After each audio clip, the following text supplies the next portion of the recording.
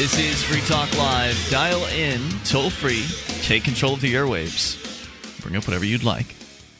855-450-FREE is the SACL CAI toll-free line, 1-855-450-3733. And you can join us on our website. Just head over to freetalklive.com, and you can actually control the content on the site. What you see there, placed by listeners like you. The items that are going down the main page, they have votes next to them, and the number of votes is dependent on you. Whether or not you want to go and participate on the site is up to you. You can go and actually influence what appears on the front page. You can submit new stories yourself. You can vote on the ones that are already there. And, of course, the most important place to vote is the upcoming stories page, which is where all the new stories go to that have just been submitted to the site. They are awaiting a certain number of votes in order to be promoted from the upcoming stories page to the main page of the site. So head over and get interactive at freetalklive.com. With you in studio tonight, it's Ian. Johnny Ray. For whatever reason, I did not turn your mic on. Let's try that again. You say your name again. I'm Ian. Johnny Ray. Mark. 1-855-450-FREE. So, last night we talked about a heroic young lady that we talked in great detail about her and her friends who are going to prison in the Northwest because they refuse to talk to a grand jury. And this is a week full of heroes. The New Jersey weed man is back in the news. Now, the weed man we've been talking about for, I guess, a long time on Free Talk Live. We haven't covered him in depth in recent years, I don't think, but it's been a little while. I feel like we had him on at one point in the past. Yeah, I think we did. Yeah, and we may end up having him on again. I am in discussions with Jim Babb, who is an activist out of the Philly area. Right. Saw Jim's update on Facebook this morning. He said that he had gone to the courthouse to support New Jersey weed man, who is on trial. Again, we'll explain what's going on with him in a moment. But Jim Babb was there doing jury nullification outreach. And the sad news is Jim was the only one there doing jury nullification outreach. In what is a very important case, in a case in which, New Jersey weed man his freedom is on the line, possible 10 years in prison, I believe, is what he's facing. For, of course, well, what do you think it is? Weed. Right. And it's New Jersey where the trial's going down. Mount Holly, the location. The news is from phillyburbs.com. The fate of medical marijuana patient New Jersey weed man, or rather NJ weed man, will now be in the hands of a second Burlington County jury this fall after a Superior Court judge Tuesday morning denied the activist's motion for acquittal on drug distribution charge stemming from a 2010 arrest. Ed Fortune, who claims dual residency in Pemberton Township and Los Angeles, is excited to get another day in court to bring his case before a new jury. He tried unsuccessfully to withdraw the motion for acquittal before Tuesday's hearing, but Judge Charles Delaney heard oral arguments anyway, saying enough is enough of Mr. Fortune's nonsense.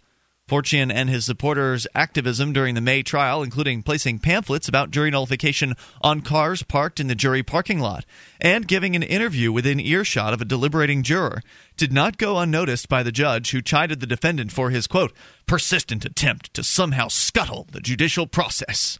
The judicial process. Notice he didn't say he should have said the legal process instead of the judicial process, because this process has nothing to do with justice. Right. Their process is about going after peaceful people and putting them in cages. This process is about keeping people who have grown a plant, a dried plant, in their possession. If this was any other plant, it wouldn't be any kind of big deal. I've got tomatoes growing at my house. I pick them up. We go pick them. We share them. We do whatever we want. There's no laws regarding this, and there doesn't need to be. On Tuesday, Delaney, the judge, denied the motion. He said, despite his opinion that a new trial is unlikely to produce a different outcome. This is interesting. So he had a hung jury previously on these charges. That's why they're retrying him. The judge actually is saying here that it's the opinion of the judge that a new trial would not result in a different outcome. The judge believes that the next jury will also hang. But at the same time, the judge says that the state's evidence is sufficient to sustain a conviction and a new trial is warranted. So they're just putting him through the ringer because they can. All the money that it goes into dumping these, dumping into this, it's just not cheap. And It's crazy. I can't comprehend that decision at all. I'm flummoxed. Yeah. Well, he's just going to give it a go. Why not? We're probably nothing different's probably going to happen. We're going to hang another jury, but it's not like it's our money. We'll just go ahead and spend all the money and time to try you again, Mr. Fortune, and then we'll see what happens. Just going to roll the dice on another jury and see what happens because they can. Because it's not their money. No one's putting up money from their side. They're forcing the taxpayer at the threat of throwing them out of their houses. Yep. That's what a property tax bill is. They're threatening them and saying we're going to use your money for whatever we want. This is justice in America. Fortune, who faces up to 5 to 10 years, or excuse me, 5. They write up to 5 to 10 years. Shouldn't it be 5 to 10 years? Or up to 10 years if convicted, was first tried last May with the Burlington County jury. I think you would say up to 5 to 10 in this case because that's a range that they could do. Some states will sentence you, 5 to 10. They did convict him, by the way. The previous jury convicted him of possession of marijuana. However, the panel was split 7-5 in favor of acquittal on the more serious distribution charge and could not reach a unanimous verdict. So it sounds a lot like what happened with our friend Weeda Claus here in New Hampshire. Now, Weeda Claus doesn't have the same national renown that N.J. Weedman does. N.J. Weedman has been in the news for public marijuana use / disobedience and trials and such for well over a decade that I can recall. This is the first I'm learning about N.J. Weedman. The guy's a hero all the way. And what's his case about? There's more to his story. He has bone cancer? I'm not certain, but there's more to his story about what happened to him out in California, where they screwed him over. The state screwed him over out there. But anyway, they've been coming after him for a while because he's the face of the New Jersey kind of decriminalization / legalization movement. And so, of course, if you make yourself a target in these areas, especially in ending the war on drugs, the power of the state will inevitably find its way around to you. That's what happened with Mark Emery. I mean, there were dozens of people selling seeds from Canada and countries abroad into the United States. But only one speaking out publicly and spending millions of the money that he earned on legalizing marijuana. Right. I mean, he was an activist, and the government only went after one of them. Delaney declared a mistrial on that count. That is the account of distribution. And Assistant Deputy Public Defender Donald Ackerman, who assisted Fortune in representing himself at that trial, filed the motion for acquittal. Fortune, however, wanted another trial, opposing his own attorney's motion. So Fortune really wants to get a jury to find him not guilty. And I hope that he gets what he's looking for. I do too, because it would be it'd be a great slap in the face for this court system when this judge could have taken that motion for acquittal and just called it, 7 out of 5 said you were innocent, so we're just going to go ahead and call this innocent. Dismissed with prejudice. Have a nice day. Move on with your life. But no, he's going ahead, even though he doesn't think the verdict will be any different, and scheduling a trial. I hope that that jury throws it right back in that judge's face and the prosecutor's face and finds him not guilty, which would be a huge win. Would be a huge win for the decriminalization movement and Ed himself. So the jury has to come to a conclusion. Full on 12-0, not guilty. In either way, yeah. Correct. So he opposed his attorney's own motion. Fortune, who returned to California after his May trial, did not attend Tuesday's hearing. He was frustrated when the judge did not allow him to attend via telephone, but pleased with the outcome.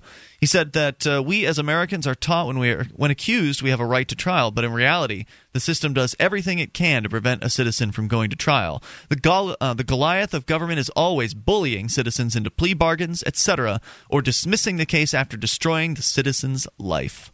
I'm different. I want a trial. And good for him. And if only more people would take that position, would take the position that we need to have people go to trial. You and I need to go to trial when the government comes after us with something so they can prove their case, hopefully in front of a jury. But even if it's not in front of a jury, at least then they have to spend the time and the resources on making a case. Lots of time, they don't even have a case. 855-450-FREE. More about Ed's case, don't take a plea deal, etc. Whatever's on your mind, too. 855-450-3733. Bitcoins are a great idea, but you can't actually buy anything with them. Pish posh. Go to btcbuy.info. You can buy whatever you want from Amazon, including gift cards, Newegg, ThinkGeek, Barnes & Noble, and Sears. Use your digital currency for what it was made for. Buying things. You can refill your phone credits. They're as anonymous as it gets. Orders are processed fast, and FTL gets a cut. There's even a video to show you how it works. btcbuy.info.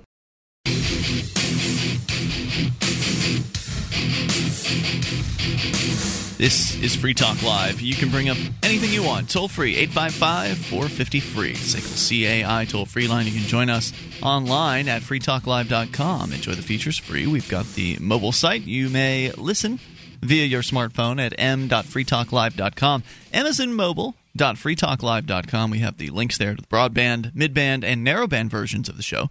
You can tune into whichever one is best fits your internet connection speed.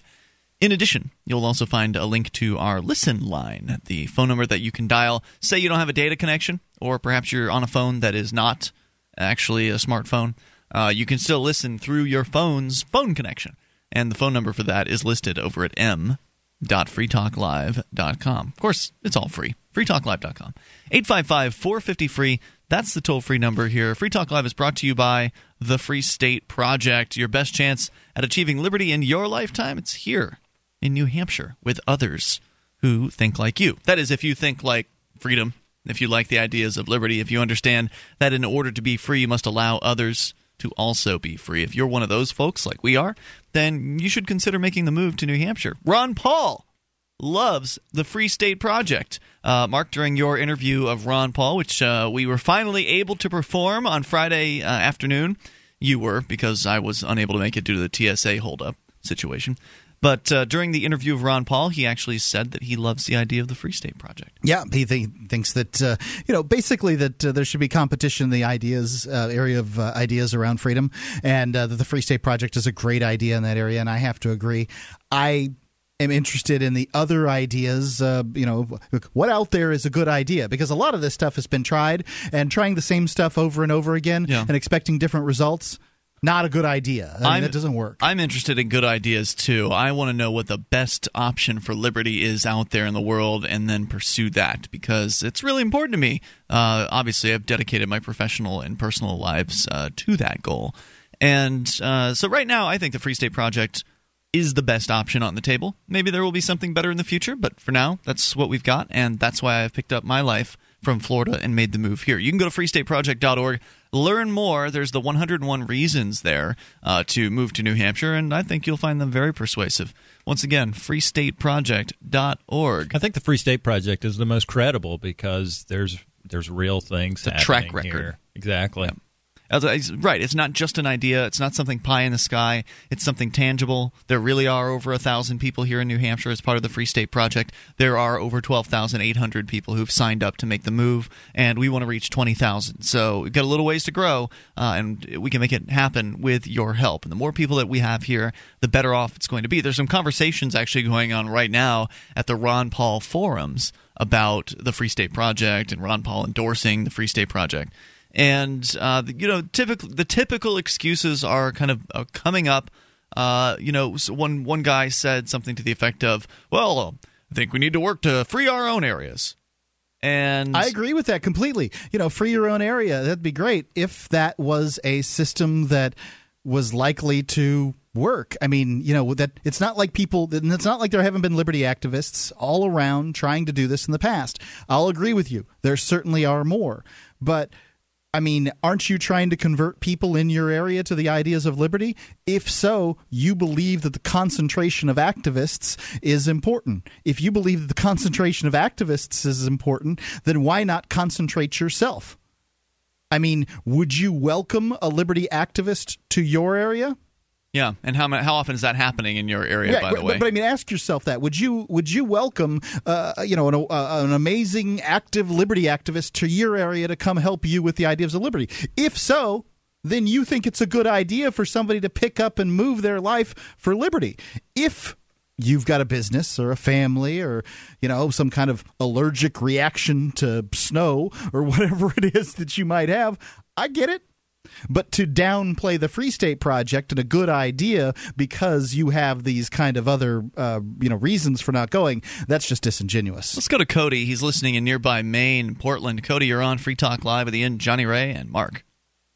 Hey guys, how's it going? Hey Cody, what's on your mind tonight? Well, I want to talk to you guys. I've never been more embarrassed to live in the state of Maine right now. There's a story. I don't know if you've heard of it.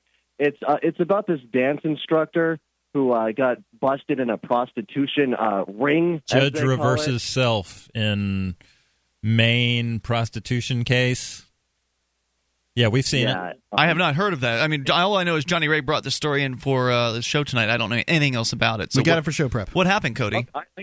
I can explain it, and it's blown up over the past couple of weeks. What happened is this Zumba and dance instructor, she was running a prostitution ring, and the police found out. I guess it wasn't like a big secret, so the police find out. They bust her, and it wasn't enough that she has to go to jail because they found a client list of over 150 names.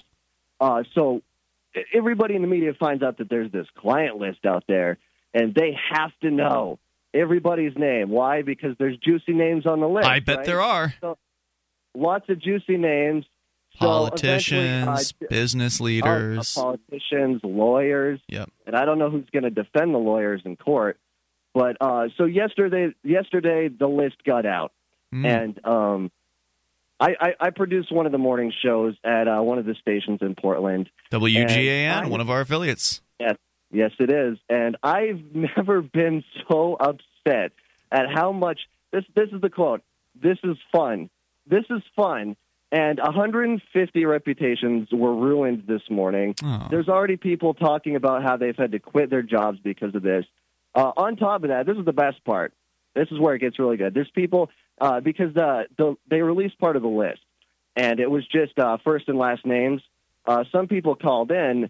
And they're like, hey, that's my name, but I didn't have sex with this girl. I'm pretty sure. My wife left me. I don't know what to do. So here's their solution. This is their wonderful solution, right? They say, well, they're easy fix. We should give their addresses, too. Because that's not an invasion of privacy. Not that the list, that this is none of our business. Wow. It's that we need to know the addresses, too. And I've just never. Was this the morning show on WGAN doing this, or like every news organization in Maine? I know personally the morning show has some of the papers have decided not to release the list. Some of them have. I know the TV stations have been talking about it. I saw it on Google News. National. And I don't know if people are just like proud that a story from their home state is like national, but like real people are getting hurt. Like they're losing their reputations, and it really upsets me that this is just like a fun thing right now. Right. Because it's bad to have a prostitute. It's bad to go out and engage in consensual, voluntary business with another individual to trade something for services rendered, as though there's something wrong with that. I don't think it's a good idea to cheat on your spouse if that's the agreement all those you have. clients aren't necessarily cheating. Right? And I think that single people that don't have an agreement with somebody else should absolutely be able to pay other single people or people that have agreements with their spouses to, do work. And if that all work's done with your body. And I don't understand why one type of work is, prohibited and others isn't. Hey, Cody, can you stick with us a little bit here, and we'll talk further? Because I'd like to know what the response has been. I mean, if you're producing the morning show, you're probably screening a bunch of calls and stuff like that. Hang on. More with Cody out of Portland, 855-450-FREE, 1-855-450-3733. You can join us here. Bring up whatever's on your mind. Your thoughts on prostitution. Certainly would love to hear those. It's Free Talk Live. In every age, a technology is created that upends the foundations of society. The wheel, the printing press, the internet. Now, in a world sliding into financial chaos, a new technology is changing the way monetary systems work around the world. It is called Bitcoin. Bitcoin is a new form of money, controlled not by banks, governments, or corporations, but through mutual commerce between free individuals. To learn more, visit weusecoins.com.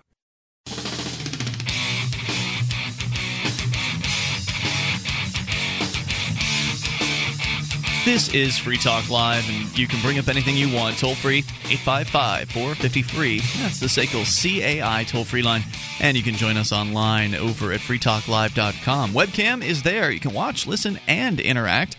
The chat room is available on the same exact page as the cam, so go to cam.freetalklive.com. It's free like the rest of our site, cam.freetalklive.com. Tonight on the Edgington Post, I interviewed Larry Correia. This is the author of the Monster Hunter series. Specifically, Monster Hunter Legion is out in hardcover right now. And you can go hear the interview with this really great, popular, award-winning author, Larry Correia, by simply going to our SoundCloud page. Go to freetalklive.com on the left-hand side. The SoundCloud link's there. Or you can just go to soundcloud.freetalklive.com. Yes, indeed. Let's go back to Cody. He's listening in Portland. And Cody, you work for one of our radio affiliates, the Portland Radio Group's WGAN, and you are the producer, one of the producers for the morning show there. You said that recently there's been quite a bit of news blowing up there in Maine, across Maine, over a prostitution ring being broken up and 150 alleged client names coming out from the Madam's alleged black book, and that what you're seeing happen is news media, even the morning show that you work for, they're outing people from this list, even though, mind you, not a one of them has been convicted at this point, right? Like, these are 150 names they found in the possession of someone who was running a prostitution ring. Could have been a prospect, right? It could have been a prospect. It could have been the guy that fixes the air conditioner. I mean, I don't know. We don't know who those people are or what they've actually done, right? None of them have been convicted. As far as I know, they've sent out the summons. I don't think there's been any court trials yet or any of that, but they've gone ahead and already released the names. They've said specific names over the air, and from what I've gotten from most of the callers this morning, the argument has been if you don't want your name in the paper, don't break the law. Oh, and my they go goodness. on to say, well, your name goes in the police blotter if you do this. You know, if you let your dog loose, or if you break this law or that law. But it's like I'm just wondering. I mean, is that logical to say that that's right because the government does something wrong in a different situation? And no, because I don't think I got one call of somebody asking, hey, maybe these people didn't do anything wrong. I think they've got the wrong idea of what victim means. A lot of people are saying the victim, the wives of cheating husbands. People assume that you're a victim if someone was mean to you or they hurt your feelings. And yet, for some reason, they have no problem with basically publicly outing private people's specific names over a victimless crime. It's sad. It really is. I mean, as though there's some sort of victim here. That when these cases go to trial, the victim's going to be the state of Maine. That's what's going to be written in the plaintiff column here, because there is no actual definable victim. No one complained about this. If anybody complained, it was the strip clubs in town or something like that. Well, the reason that people are excited about this is because it's prurient, and it's exciting because it's prurient. There are lots of people that commit far worse crimes that harm people far more, whose names don't reach this level of acclaim. For instance, people who embezzlement and all kinds of white collar crimes out there. These things just don't go anywhere. They get settled. Right. Even thieves. That kind of thing. I mean, real criminals, their names aren't put out there like this. Yeah, this is all about how exciting it is to talk about naked people doing it. Hey, Cody, I had a question for you. Last segment, you gave us a quote. The quote was, "This is fun." Who said that? One of the morning show hosts. I don't want to mention them specifically. I don't want to sit here and trash talk the station I work for. Right. Sure. I was just a little upset. Conservative morning shows are going to be what conservative morning shows are, right? I mean, I'm just going to go out on a limb and guess that's the bend of the morning show you work for. One of the hosts claims to be a liberal. Oh, so yeah. You sound like you doubt that claim. I'm pretty much by myself there. I gotcha. So, okay, I have to admit that if I did come across this information, there would be some names I would release, but it would only be the politicians on the list who advocate against prostitution, who advocate for the prostitution laws. I would only release those names because they're hypocrites, and that would be something I would relish in. That's only fair. It's probably a good percentage of the list. I absolutely agree. Cody, thanks for sharing your story, man. Anything else you want to share? that's about it. Thanks a lot, guys. Hey, what's your podcast? How do people go find it? Because you do your own podcast. Yeah, I do an internet radio show. It's called Off the Air Live. And they find it. It's a libertarian comedy radio show. I listened and I laughed, so it's true. that means a lot to me. Ian. It just means he's kind of weird. I mean, I'd be interested in knowing what he laughed. Did you hear that? I'd be interested in knowing what he laughed at. Thanks, Cody. I don't know. Probably my face. Where do people go to hear your show? The website's offtheairlive.com. Great. Thanks for the call tonight. Appreciate hearing from you. 855-450-FREE. Well, I mean, if somebody claims to be doing a comedy show, then it better be funny. Right? Agreed. And because if you're going to make the claim right up front, hey, this is a comedy show, then you better not screw it up. The hardest thing with a comedy show is keeping it up. I mean, it's tough. Were you just mimicking Ian's laughing? Yes, I was. Okay, that was funny. Gene is on the line also in Portland. You're on Free Talk Live. Hello, Gene. Good evening. I don't know if I could top that last discussion, but about 20 minutes ago, I was sitting at my desk listening to your show, and I think this part of Maine just had an earthquake. Yes, apparently New Hampshire received that earthquake as well. Those of us in the studio here were pretty much oblivious to it. Mark, you and Johnny Ray all said that maybe you thought a truck went by or something like that, but that was about it. I completely didn't even notice.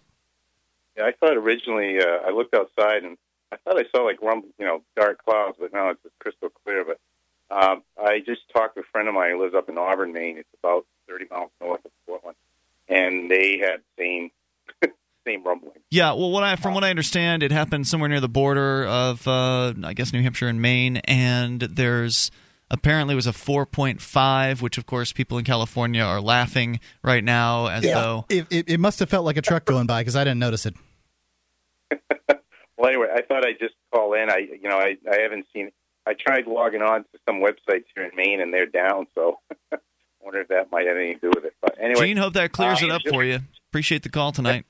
855-450-FREE. Yeah, I guess, it happens sometimes. Sure. This isn't exactly the West Coast or anything like that, but I know that when I was in jail last year, there was an earthquake at one point, and I didn't notice it either at that point because I was in jail. I mean, pretty strong structure, probably not going to be shaken around too much. But, a lot of these houses are older, and so maybe it would be more noticeable. Dale, who is one of the co-hosts of Flaming Freedom, had posted online about it, and he said that he was upstairs in his house. So maybe if you're higher up in a building, he says if you are higher up in a building, you're more likely to notice it because of whatever wobbling / shaking that might transpire. It wouldn't seem like it. Yeah, I'll buy that. Yeah. I was in an earthquake once in Okinawa, and how big? I don't remember. Okay. I think it was very, very small, and it woke me up in the middle of the night. I was on the third floor of the building that I was in, and I think it made some noise, and that's what woke me up, and I felt it for a second. But the next morning, I may have forgotten it and just heard other people talking about it. If a real earthquake ever struck the Northeast, it would be total devastation. Yeah, but they're not prepared for it. Right. They don't build buildings out here like they do out west. Yeah. When you talked about the earthquake here, I felt like maybe I did feel a truck drive by or something like that earlier. But this is kind of one of those sort of eyewitness things where it's like, yes, I experienced what you're talking about. You just want to be in the club. If somebody, I didn't experience it because I didn't know what happened. Yeah. And Johnny Ray, you did or did not notice? No, I'm right in there with Mark. That explains me exactly. I sort of rationalized or created something. Yeah, maybe it was there, maybe not. Yeah, we were completely. I was completely in the. I'm not even going to pretend as though I knew anything happened. I had no idea. 855-450-FREE. But apparently, most everybody else noticed it. At least Facebook is abuzz about it. 855-450-3733. The Northeast, despite the bitter cold and the occasional blizzard, is a relatively uneventful as far as natural phenomena goes. Yeah. But every now and then something will happen, like tornado did down in Massachusetts. It tore the hell out of that place. More coming up. You can take control. This is Free Talk Live. 855-450-FREE. Do you have a website or product that you make available to people nationally or even internationally? Free Talk Live is heard on more than 100 radio stations and 2 XM channels. FTL has also been voted 5 times the best political podcast of the year and 4 times been named to Talkers Magazine's Heavy 100 list, the 100 most important radio programs in the country. We can do ad packages for you from as little as $500 a month on up to $3,000. I'll work with you to customize a package that will work within your budget. Contact me, Mark, at freetalklive.com.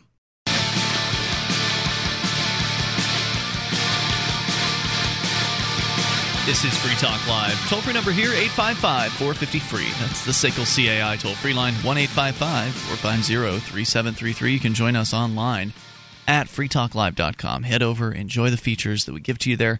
Once again, freetalklive.com. And if you like the show and you want to help support Free Talk Live, one way to do it is by shopping. Now, we're getting into that holiday time of year. Halloween's coming up, and of course, right after that, the shelves will be stocked with Christmas things. Actually, in most cases, they start stocking it before Halloween.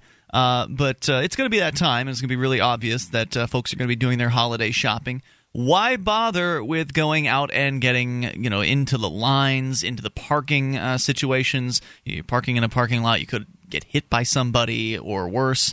It's actually a dangerous thing to go out and go shopping. So stay in and get the prices are generally cheaper online anyway. Yeah, and get the shopping done through shop.freetalklive.com. That's shop.freetalklive.com. That's where you can enter Amazon and Amazon Canada, UK, as well as Amazon US. We've also got Newegg's in there as well. But the best deal for us, at least, is Amazon. So if you've got something that you need to get, they probably have it. They sell all kinds of stuff, everything from their huge book selection to DVDs, hot new video games, but even old video games too. Johnny Ray, you've been looking at Android games recently. I don't know if you can buy those at Amazon, but it wouldn't surprise me.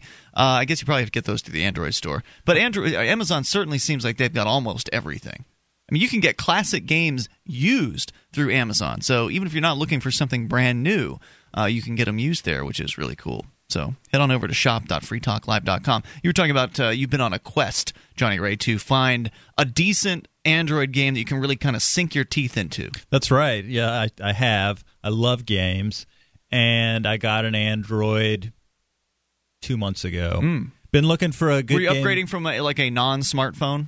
I had a clamshell, gotcha, a flip phone that I dropped one too many times. Had to get a new phone. It came apart. I had to get a new phone. Gotcha. So I got a Samsung. I got a Galaxy. Oh, one of the fancy new ones? Not the 4, but the 3. Gotcha. So I played a game called Symphony of Eternity, I think, that was a JRPG. Sounds cool. It had something interesting going on under the hood where you would, with their class system, you would switch out these tablets between them. It was complex enough that made it fun for a while. I think I'm almost done with it, but I don't think I'm ever going to finish the game because mostly the localization. You know what I'm talking about? The localization of the game. What do you mean by that?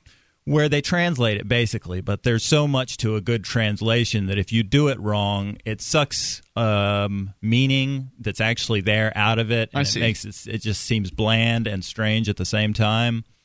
So you're saying it was bad translation? Yes, I would say it was rudimentary. I see. But it didn't keep your attention. You're not going to finish the game. It wasn't good enough to suck you all the way into it. Yeah. I'm looking for a great strategy game primarily. And you believe you found it? I found a couple of contenders. I found the 2 best that I've found so far, and I can give both of them a thumbs up. All right. They're both clones. I'm going to start with one that is the Plants vs. Zombies clone. You know, if a game is getting cloned, it's probably a good game. Like whatever the original game was? Yeah, I'll agree with that. That seems logical.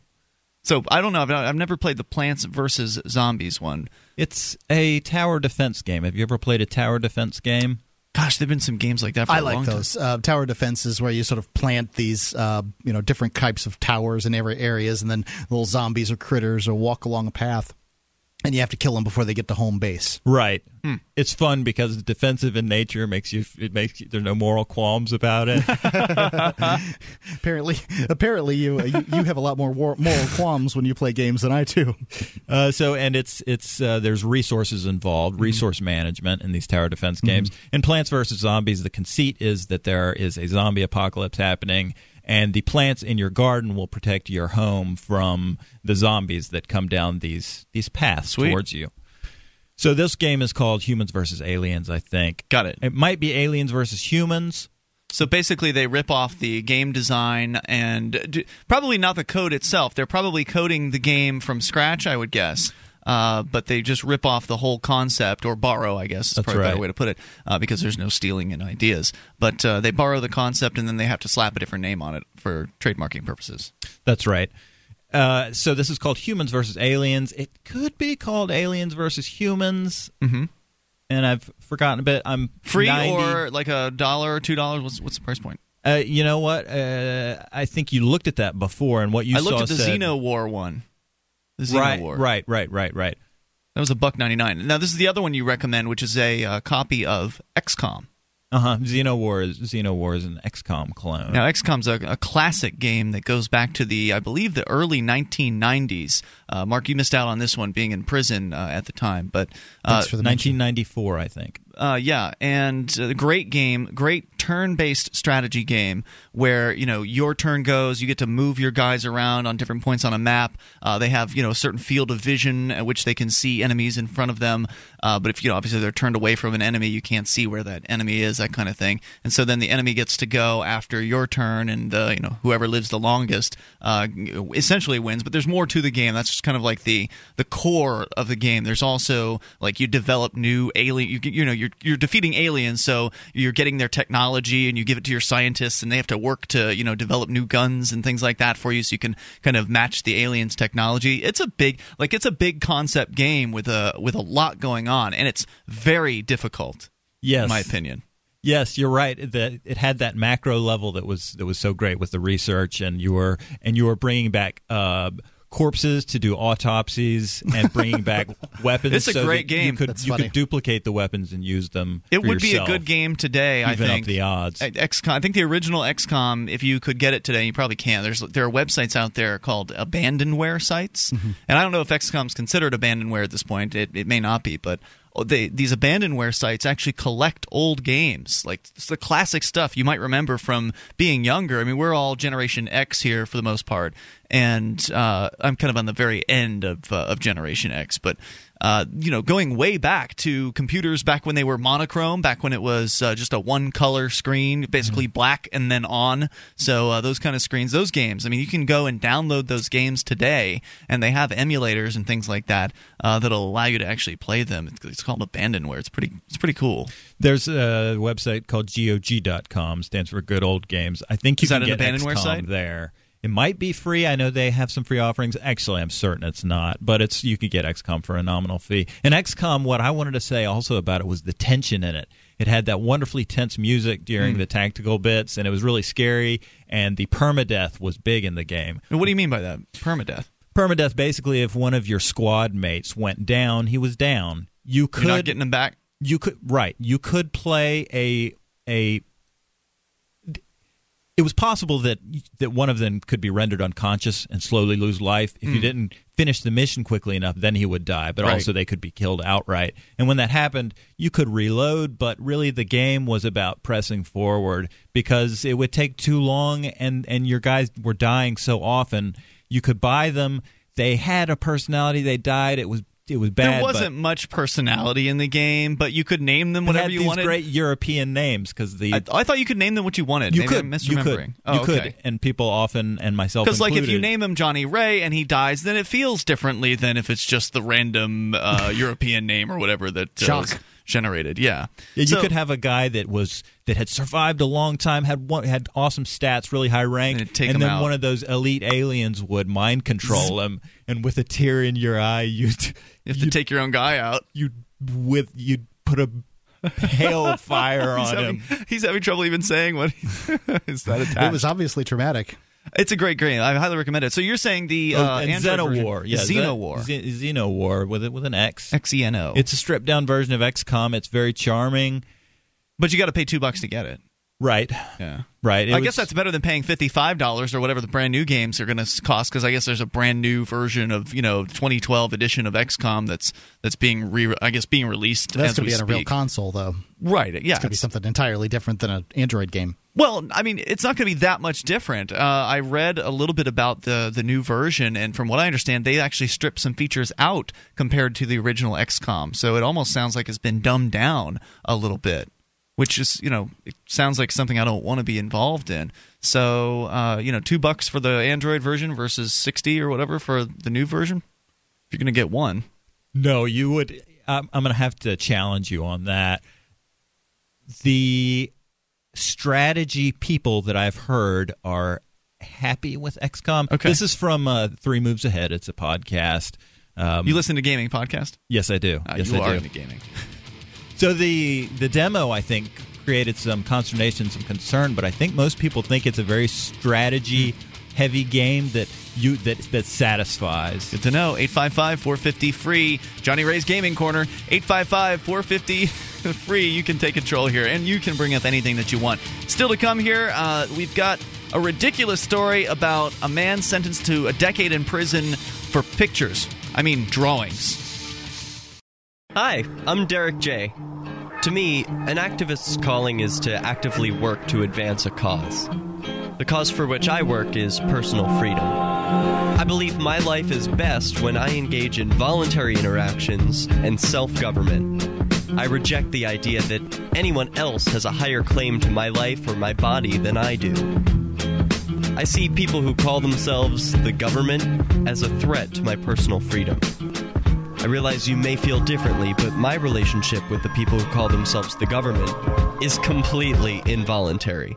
If Starbucks used some of its money to drop bombs, I wouldn't shop there. So why would I support the American empire? The empire does not require my consent. Derek J's Victimless Crime Spree. Available now, free in HD. See it now at victimlesscrimespree.com.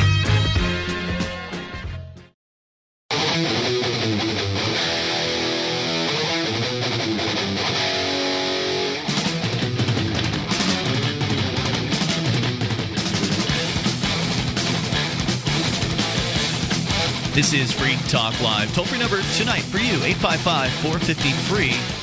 That is the SACL CAI toll-free line. And you can join us online at freetalklive.com.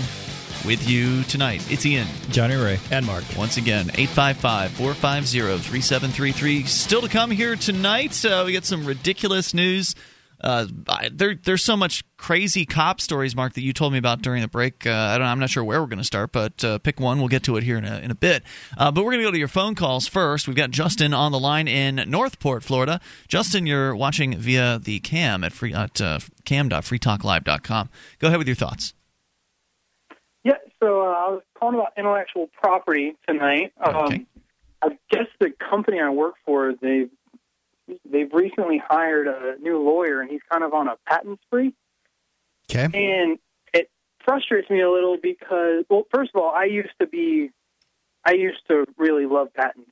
As a budding engineer, I always thought one day I'll have that one patent that makes me rich. I'll never have to work again. Mm.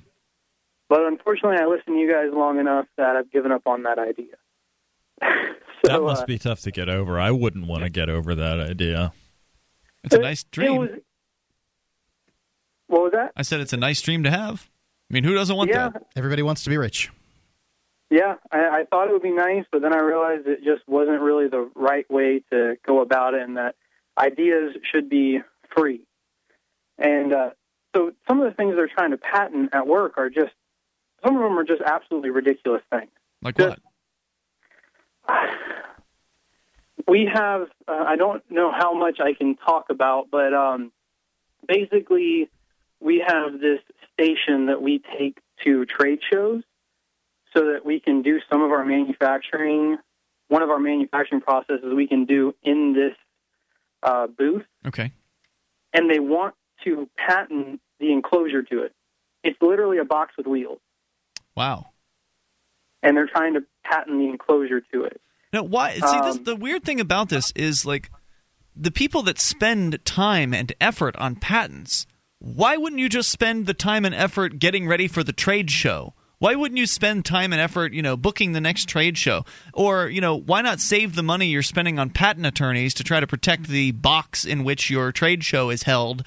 Why not just spend that money somewhere else? Or better yet, put it away into savings? I mean, are you really so concerned that somebody's going to borrow your idea for a wrapping or whatever for your trade show booth? It's probably just a way of life for some people. It's an MO, and it's not something they think about a lot. Oh, we just got to patent this. Yeah. Yeah, I was recently in a meeting for some new things that we're working on, and one of the things that everyone goes to immediately is, how can we patent it? But the real kicker is that the product we make is a fairly simple product.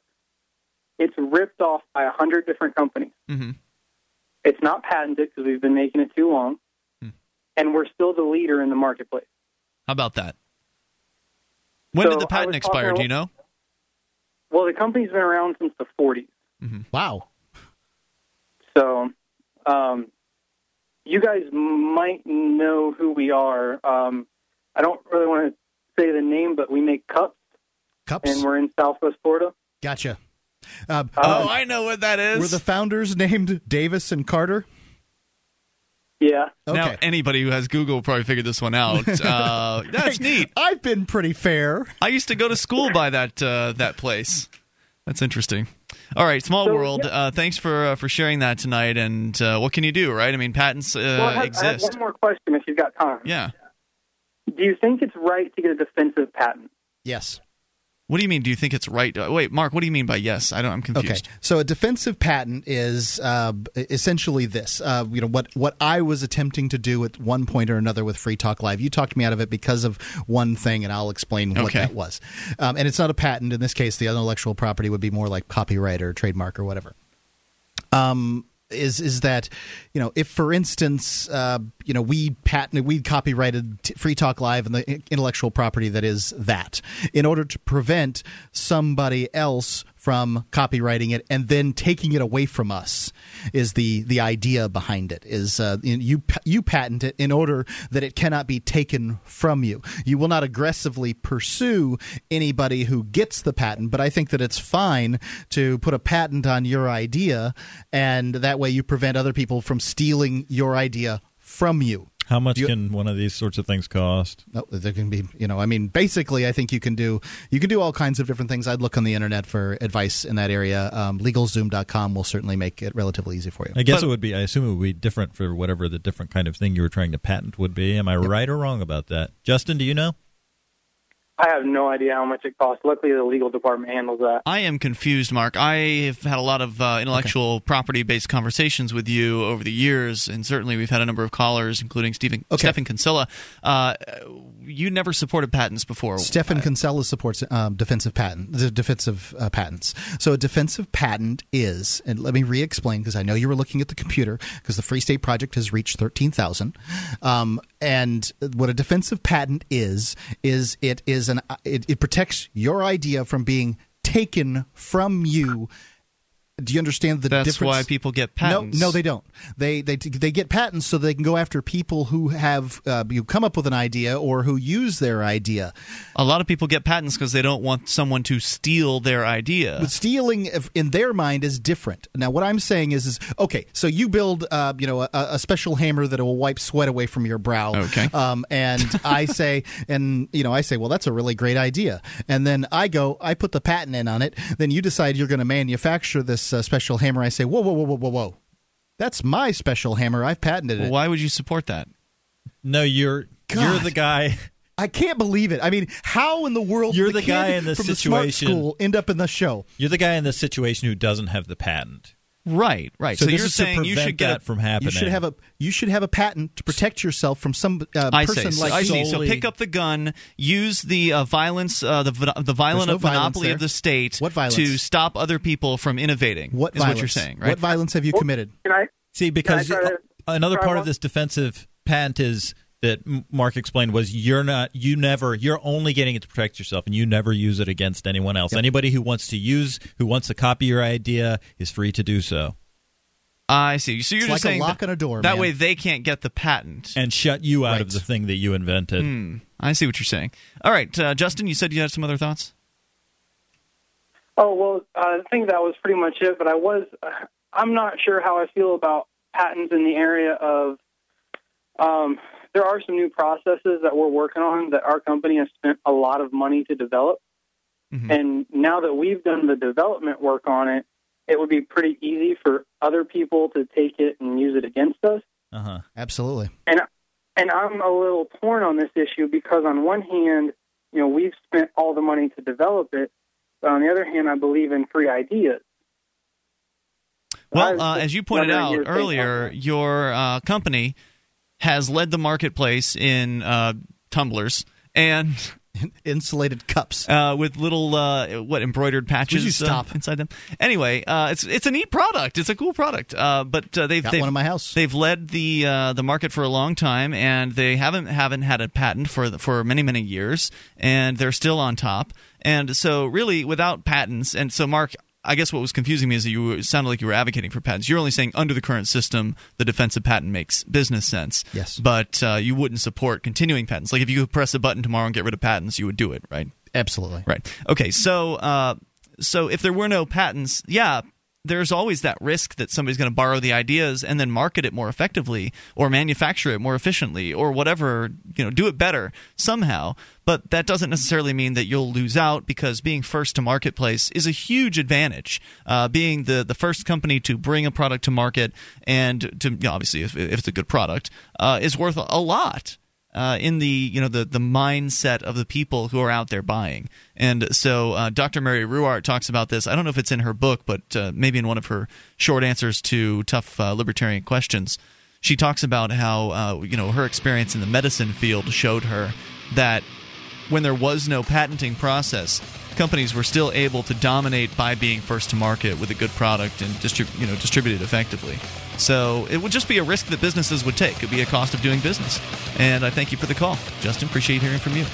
855-450-FREE. That's the SACL CAI toll-free line. You can bring up anything that you want. Take control of the airwaves. This is Free Talk Live.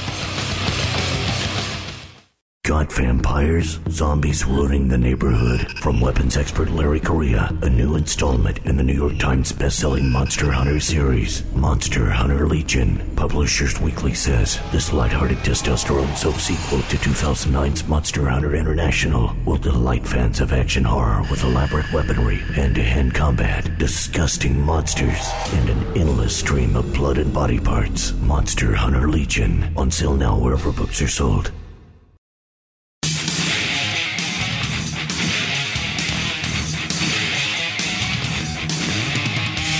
This is Free Talk Live. You can bring up anything you want. Toll free, 855-450-FREE. SACL CAI toll-free line. Joining you tonight, it's Ian here. Johnny Ray. And Mark. Hey, Mark, what's SACL CAI anyway? And why do they sponsor our phone lines? because Jason Osborne of SACL CAI, one of the principals over there, is a big supporter of liberty, understands that Free Talk Live is the very best way, at least replicable way, to reach people who may not have ever heard the ideas of liberty. We're out on more than 110 radio stations across the country, and bringing the ideas of liberty to the people is important. And as we can see with the Ron Paul Revolution and how powerful it was, Free Talk Live, to some extent, fertilized the ground in order to make the Ron Paul Revolution possible. And you can support SACL CAI, who supports us, by going over there and checking out their banner at freetalklive.com. It's the top one on the right-hand side of the page. All right, so 855-450-FREE. And I think Jason Osborne would endorse the idea of moving to New Hampshire as part of the Free State Project. Mark, you touched on it in the last segment. The counter has crossed the 13,000 signer threshold. It's exciting, isn't it? I mean, it's always exciting to cross these things and get zero. And people like zeros. Zeros are significant numbers. Yeah. And obviously 12,742 was just as many more. Each one is just one on top of another. But it's nice to see it at 13,000. It's great news, and it was it was slow going for a while. It seems like it's picking up. It's like after. I absolutely agree. After the Free State Project reached 5,000 members, there was a vote. So there were 10 candidate states at that point that could have been chosen. The first 5,000 members were invited to vote on which state would be the destination for the Free State Project. New Hampshire won overwhelmingly. It was very decided. And then everything slowed down. And I mean big time slow down. And it's been kind of – it seems like it's been picking up. It seems like it has. I don't know why. Maybe it's that there's the government's bigger than it's ever been, and yes. The worse things get, the more people start thinking about what they're willing to do for freedom. Who knows what the reasons, the rationale are? Because more people hear about the ideas of liberty, and as more people hear about the ideas of liberty, more people come to the conclusion that they're not going to be. That they can't solve that particular problem themselves. I hope. Go ahead. I was just going to say, I hope that we continue to see acceleration as we reach the 20,000 number, like that it comes sooner than we think. So how much does that number go up a month? Do you guys watch it? I never watch the number. I don't pay close enough attention to it on a monthly basis. I'm only talking about it from a standpoint of sort of feeling how it feels. It seems like it's been going up. But and my next question is, Ian, do you remember what the number was about around the time they selected New Hampshire? Was it 10,000, 8,000? No. It was 5,000. So 5,000. when they reached 5,000, there was a vote, and it didn't take very long to have that vote. So it would have been still around 5,000, I would think. Okay. At that time. I'd say that it's getting a little more steep, but the signups aren't particularly steep. Are you looking at charts? Do Yes. they have those updated? Because for a while, the Free State Project's just a volunteer organization. The numbers get updated when some volunteer gets around to updating They're them. updated. Yes, they are. Okay, so you're saying a slight uptick, but not really. I'd say that steep is what I'm saying. Oh, steep. I'm sorry. They're getting more steep. Okay, not good. Uptick. There's a couple of upticks that I would, one of which I would certainly apply to Free State Now. That's your program, my project, which is that you've given up on apparently. It's somewhat dormant. Look, man, man's only got so much time in a day. Sure. Just if it paid, I'd do it. But it's a shame. There's always that question. Well, why can't everybody just go and find one more member? That would be awesome. How hard is that? I guess it's pretty hard. I don't. It's not easy. Sign up your dog. It's not easy to get. That would not Just be kidding. honest. It's not easy to get people to commit to uprooting their lives. As I was mentioning on the Ron Paul forums. If people that have signed up would just go get their wife or husband or whomever it is, their significant other, signed up, then we'd be over the top. Because a lot of people are out there that just say, oh, yeah, I thought that was a good idea. And I think, oh, yeah, that's a good idea. They haven't even signed up their spouse. Yeah, good point. Although I don't know if all of the people that are members are married and or have a significant other. But a number of them do. We're at 13,000. I don't need everybody to be married. So anyway, go to freestateproject.org, and we're almost hitting there's almost 1,100 people in New Hampshire. So it's 1,097 people who are already in New Hampshire as part of the Free State Project. So it'll be another threshold to cross soon. Let's go to Jordan. He's listening in Indy to WXNT. Hey, Jordan. Hi. Thanks for taking my call. Sure. Go ahead with your thoughts. Well, I just wanted to say first off that I'm a pretty big freedom guy, and I consider myself to be a libertarian conservative. However, when it comes to patents, I'm willing to tolerate a little bit less freedom in the area for the sake of fairness and intellectual property rights. And just to expand on my point, if you made it so that way patents weren't possible, then people that were creative and inventive would have less incentive to bring their idea to the market. It's not true. They have to stop and think, wait a minute, what's the odds of me being able to pull this off? Can I bring the capital together to do it? Will I be the leader of the pack? If I won't, then they're forced to have to sell their idea and get chump change compared to what they could have gotten if they would have had more breathing room. So this is the normal thing to say, and this was my position at one point. How much reading have you done on this? The idea of being able to share ideas and things like that. No actual reading, this life experience. Now, for one, I'd like to recommend Stefan Kinsella, it's spelled with a K, Kinsella's work on this area, and I think that you sound like a smart guy who wants to hear like intellectual papers on this, and this guy has got what you want, and he's going to explain it to you. But I'm going to do my very best to address the issues that you say. So your concern is that people are not going to be rewarded. Creative people are not going to be rewarded for their work. Innovators aren't going to innovate, and that that in that region, without patents and that kind of thing, that the little guy isn't going to be able to bring his product to market because the big guy will take him over. Is that correct? Well, yeah, the little guy. Wait. If he can't, I don't need you to expound on the point. Intellectual property owner of the idea, then basically he's forced to have to find an alternate method of bringing it to market. Can you explain to me? Yes, I get it. That's right. To somebody who's already established. Can you explain to me when this is not happening today? Because if you try to do it alone without the patent. Yeah, you're repeating yourself. You've already been through that. Competing with those people. Once those people realized what he was doing, Jordan, and they started Jordan, yeah. we got you, man. You're repeating yourself. So Mark wanted to go on with the clarification. So, is that happening today?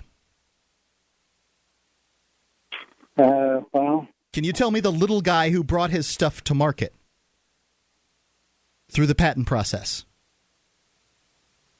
So you don't have any examples. Honestly, I don't really know the status of patents these days. Well, I'm just trying to explain to you that already happens today. You mean the takeover of the little guy? The little guy has to sell his stuff to the big guy, and the fact is that the patent troll attorneys out there will crush you if you're a little guy anyway. And the many of these companies that offer patents and protection to inventors make it very difficult for the little guy to manage to bring his stuff to market. So this magic idea that the little guy is somehow going to be able to use patents in order to get wealthy may not be occurring under this patent system. More coming up. 855-450-FREE. It's Free Talk Live.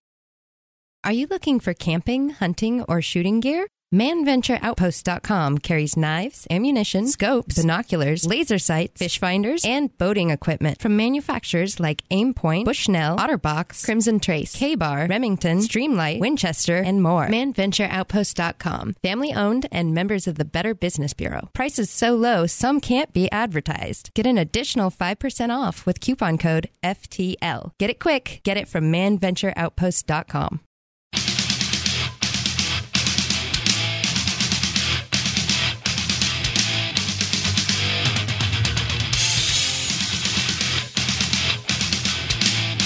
This is Free Talk Live. Dial in toll-free and bring up anything you want. 855-450-FREE. That is the SACL CAI toll-free line. Joining you in studio here, it's Ian, Johnny Ray, and Mark. 1-855-450-FREE. You can join us online over at freetalklive.com.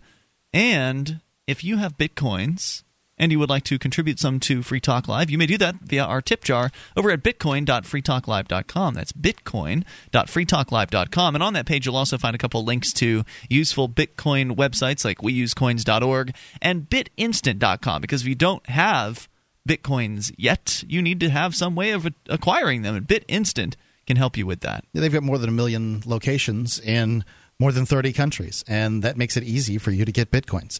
They will... is all you have to do is go to bitinstant.com, get a deposit number for the location that you select that's near you, and there's one relatively near you. And you're going to go there and make your deposit. I prefer banks because I think the commissions are a little lower and the anonymity is better. But, you can pick. They've got 7-Elevens and Walmarts and any MoneyGram location, CVS, these kind of things. And it makes it easy on you. It's bitinstant.com. So our caller had dropped off the line during the break there, and I thought that we should continue the conversation regardless of whether or not he stayed on about patents. And the suggestion being that, well, you've got to have patents to make sure that innovators, little inventor folks, can go ahead and come up with a world-changing idea. They can protect it from being stolen, so-called, by other companies, and thereby make millions of dollars and make the world a better place. Because if we don't allow them to protect their ideas, then they won't be rewarded for the work that they've done, and so therefore they won't have the incentive to do the work in the first place, and so therefore the world will not have good things.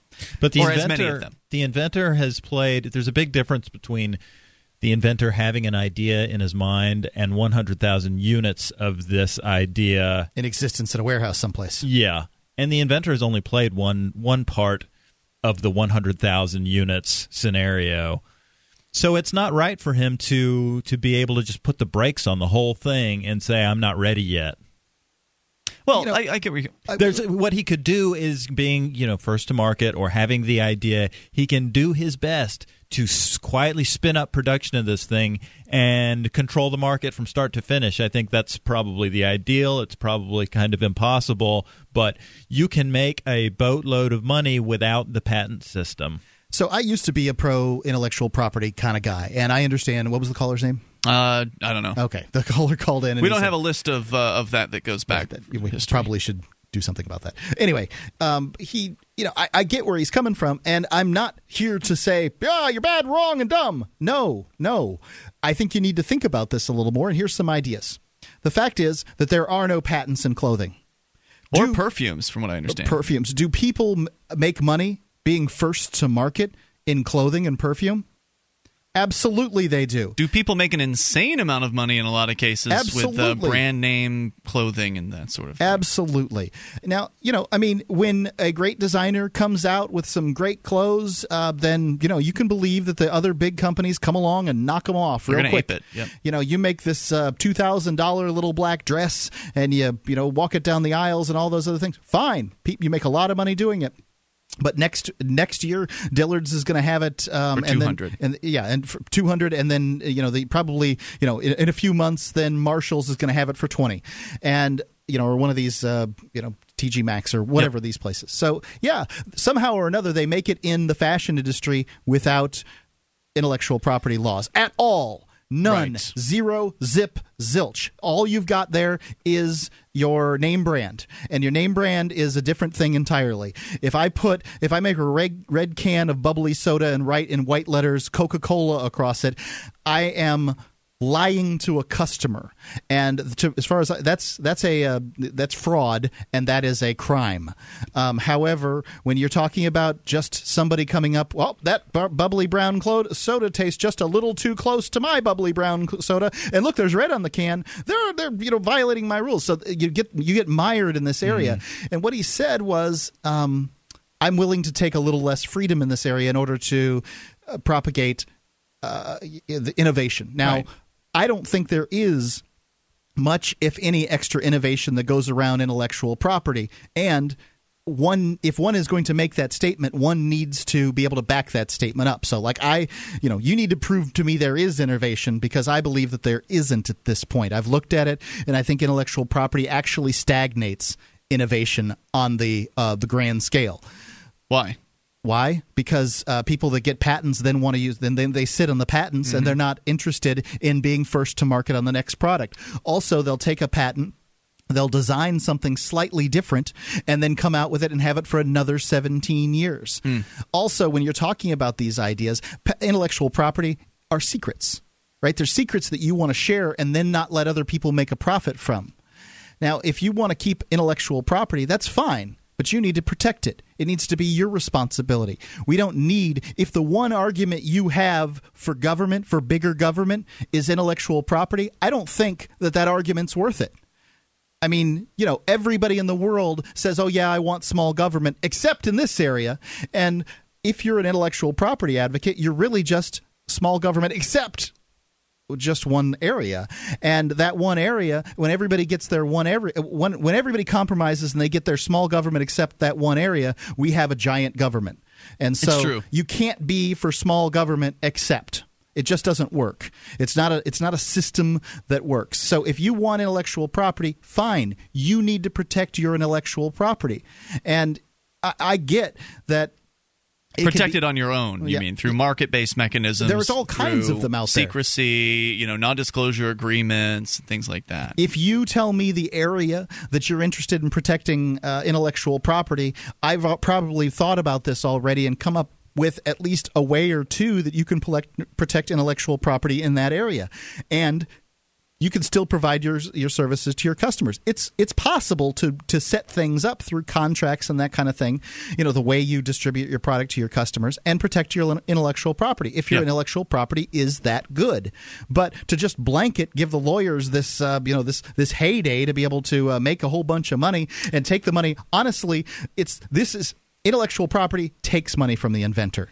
And it takes money from the impoverishes companies, too. Like these companies, the budgets for the legal department, the budgets for the patenting process and all the legal stuff that surrounds that and all the attorneys that you have to have and whatever, the bigger the project, huge the bigger inefficiency in the marketplace. Yeah. It's money that could be spent on more research, for instance. It could be spent in other areas of your business, and you take the amount of money that's spent on filing for and protecting and aggressing against others who are allegedly violating patents. You take all that time, all that effort, all that money, and you focus it on something productive. That would be a whole lot better for the economy. Like, the economy would be better off in general if we didn't have a bunch of people and a bunch of lawyers running around dealing with patents and trying to protect everything. If I was trying to protect, like these radio shows out there, trying to hold on to their programs, trying to keep them keep them to their vest. We saw this at Talkers Magazine. One of the guys was up there, and he's sort of an old radio guy, and he was saying, Yep. "I just don't understand these people giving away their talk shows for free. I mean, we've got unique intellectual property here, and we're just giving it away.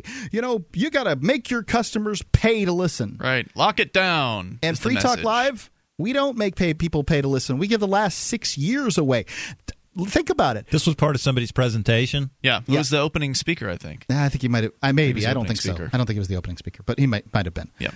Anyway, if we managed to make a living doing this thing without holding on to the intellectual property. Who knows if anybody would have even bought it if we did? Who knows? Yeah, I don't know. I have no compunctions regarding intellectual property and decisions based on that about downloading a movie or something, because I know that the intellectual property legal environment is just a muddled mess that has nothing to do with right or wrong. But free people operating in a free market would be able to put a brake on me and make me think about my actions more. I'm convinced of it. 855-450-FREE, that's the toll-free number here. I'd like to know why you're convinced of that so we can get more into intellectual property, or you can bring up whatever's on your mind. Got some outrageous police stories on the way, plus a man is going to prison for drawings. We'll explain to you what that's all about. You might be able to guess. It's Free Talk Live, 855-450-FREE. DVD, books, music, instruments, periodicals, computers, software, electronics, photo, cell phones, office products, home and garden, bed and bath, furniture, kitchen, pet supplies, automotive, hardware, apparel, shoes, jewelry, grocery, healthcare, sports and outdoors, toys, games, used, and more. It's a department store at your fingertips. Shop.freetalklive.com. Get all your shopping done, get a great deal, and a portion of your purchase goes to benefit Free Talk Live when you enter Amazon via shop.freetalklive.com.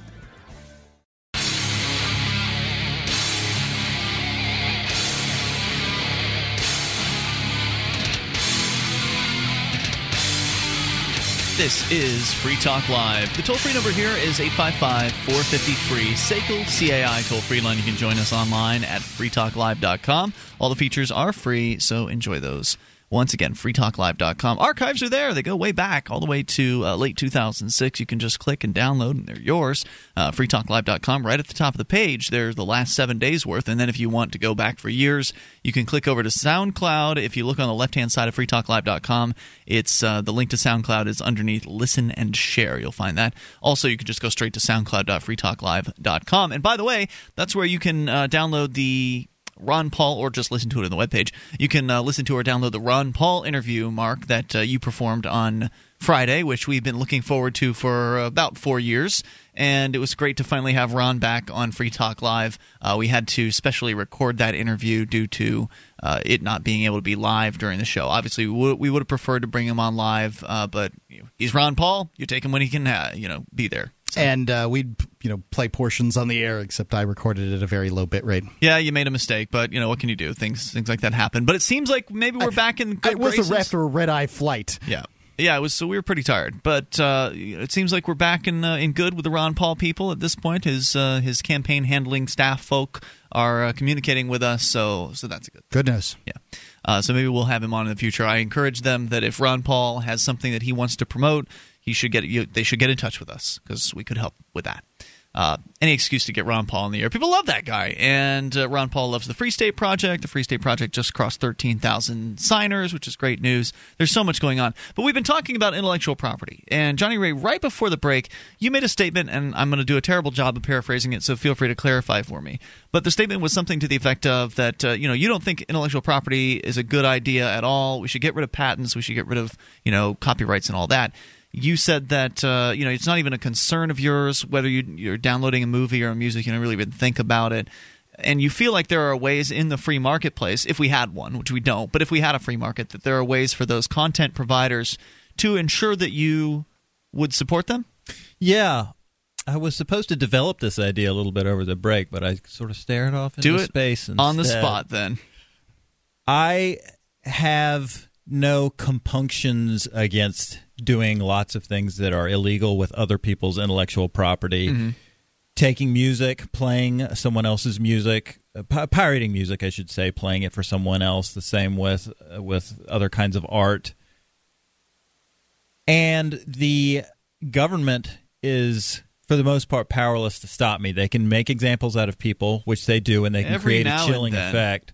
But I don't think it's been chilled very much. I don't think it's been chilled much at all. I mean, when I was a kid, I was making tapes off the radio, had a little boom box, making tapes off the radio, talking over it like an announcer. Did you ever dub the VHS tapes when you were a kid?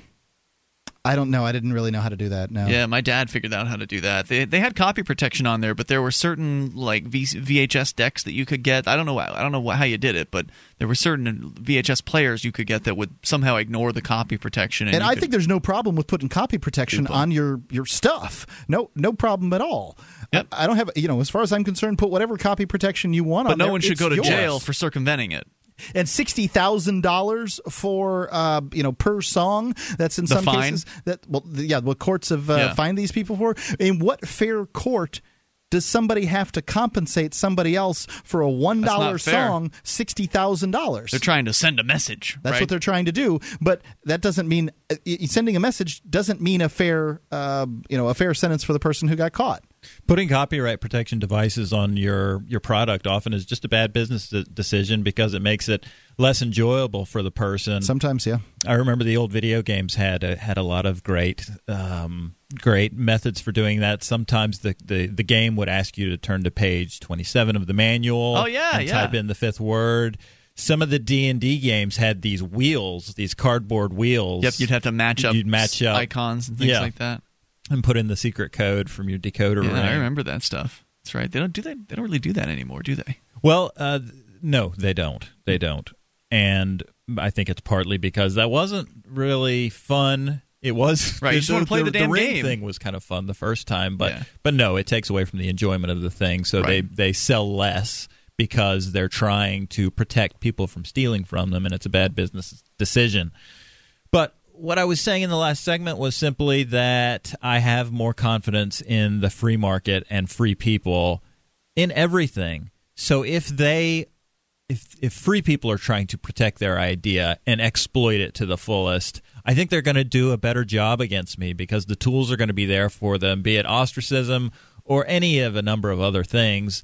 And they'll be more successful against my depredations than the laws that we currently have. I mean, come on, let's be realistic. Nobody's going to be ostracized in any significant manner over downloading music. I mean, it's not even realistic to believe that that's possible, considering how widespread the act is. I think it's possible. How many people under the age of 40 haven't downloaded music at some point?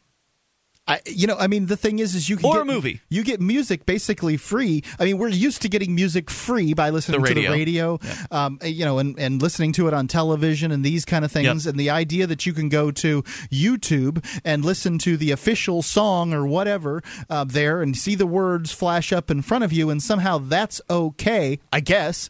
I don't know. Whereas you can't download it and take it with you on your MP3 player. That's nutty stuff.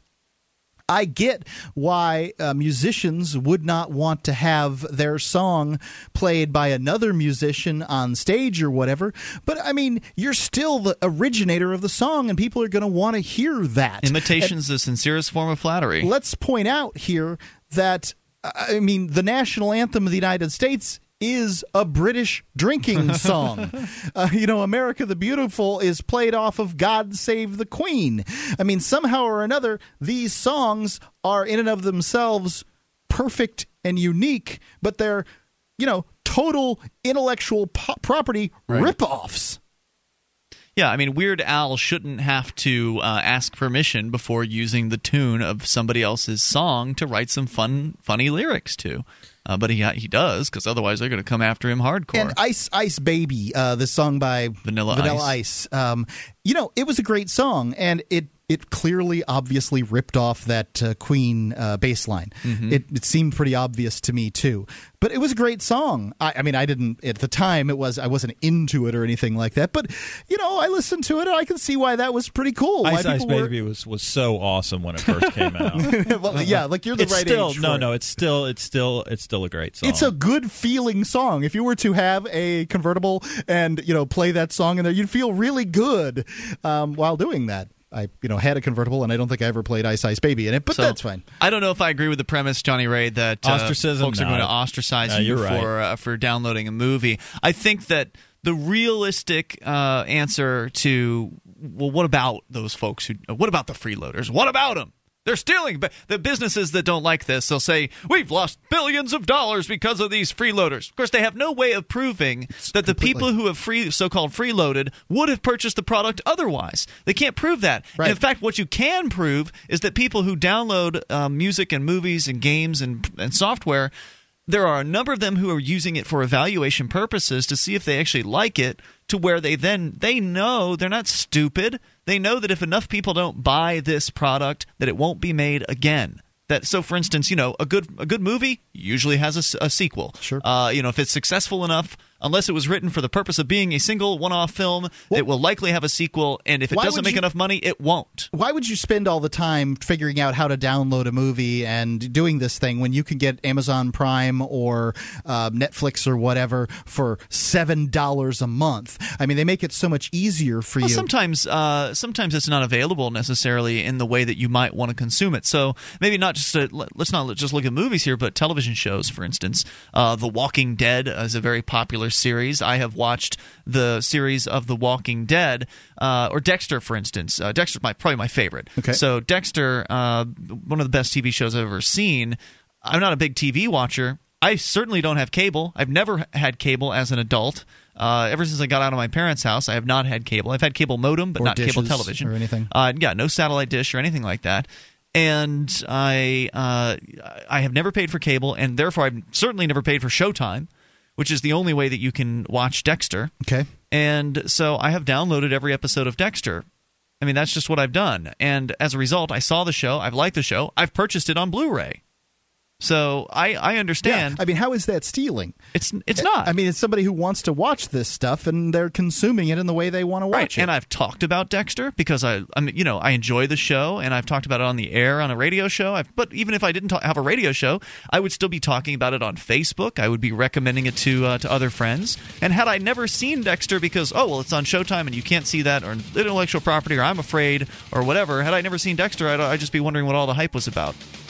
Yeah. Well, I've seen little bits of it, and I'm still wondering what the hype's about. 855-450-FREE. That's the SACL CAI toll-free line. So that's another thing, that there's a lot of people that are downloading music and movies, evaluating the product, and then deciding, I like that. That was good. I'm going to buy that. Or I'll buy some for my friends. That sort of thing. More coming up. Hour 3's next. Free Talk Live. Hi, I'm Richard Grove of TragedyandHope.com, and thanks to the help of Mark and Ian here on Free Talk Live, we've created this call to action to help raise awareness for John Taylor Gatto. In 2001, former New York City and State School Teacher of the Year John Taylor Gatto published The Underground History of American Education, detailing how public schooling creates obedient workers and debt slaves. Now John delivers a message which he calls Your Birthright. It's titled The Ultimate History Lesson, and it's a 5-hour journey illustrating how and why our public schools are dumbing us down and what we can do about it. Therein referencing more than 200 footnotes and 30 classic texts. John suffered multiple strokes in the weeks after filming this interview, and he's in need of your help as he continues to recover. Please click the banner on freetalklive.com and enter the coupon code FTL, and we'll send you the Ultimate History Lesson on 4 DVDs plus a free 15-hour MP3 bonus DVD. Thank you for tuning in and not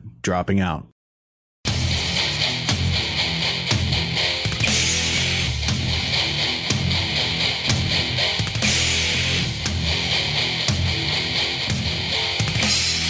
This is Free Talk Live, and you can take control of the airwaves here. Toll-free number, 855-450-FREE. SACL, CAI, toll-free line. Join us online at freetalklive.com. Enjoy the features that await you there. You can go and download shows. You can get interactive with other listeners. Lots of different things to do at freetalklive.com. In fact, the site is just, it's got so many features, it can be a little overwhelming, so take your time with it. freetalklive.com. As we're going to continue here, going to your phone calls, I want to apologize to the guys on hold here. Some of them holding as long as like nearly a half an hour. Apparently there was a flash crash. We use a phone system that allows us to remotely control the hardware at our network. Our network's located in Minnesota, and we're not. We're not. We're in New Hampshire. So they've got the phone system over there where they're screening your calls, put you on hold, and we get to see who's on hold through a shockwave flash application that is basically, it's an internet-based connection. And Flash had crashed without me being aware of it. It had still kind of shown a static picture of the empty, what I thought was empty phone screening process there, but turns out three guys were on hold. So let's go right to the phones and to the fun. We'll go to Bobby calling from Lakeland, Florida, listening via Zia on his Android. Hey, Bobby. How you doing, Ian? Hey, you're on the air. Go ahead with your thoughts.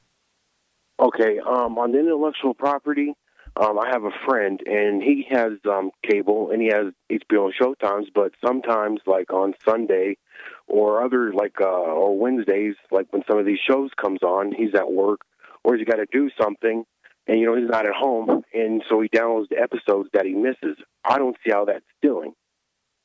Yeah, I mean, how is it different anyway from grabbing the episode from a friend, watching it at a friend's house, or at that point you're watching the commercials would be the claim. You can always hit the fast forward button, and don't they have the TiVo boxes now that actually have a jump forward where you can jump 30 seconds at a time and just jump right through a commercial break? I've got some kind of box like that, and it doesn't allow you to do the 30-second jump, but we do fast forward. You get very, very good at doing 2x to 3x, and then wham, you stop. Right. I'm pretty good. I don't have to watch those commercials between the Big Bang Theory. You just think you're good because they adjust for everybody.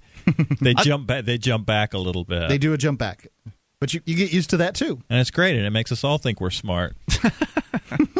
Bobby, yeah, and I was wondering, is there a statute of limitations that they can come after you? Like, say you download something 5 years ago, can they still come after you? Probably. And is it like a jailable offense? Like, can they put you in prison for it, or is it doubtful. Just like they just fine you? It's doubtful. I don't recall ever hearing of stories where people have been imprisoned for it. But they do give you that threat in front of every movie that, Interpol, 5 years or $500,000 or whatever the number is. Yeah. I don't know.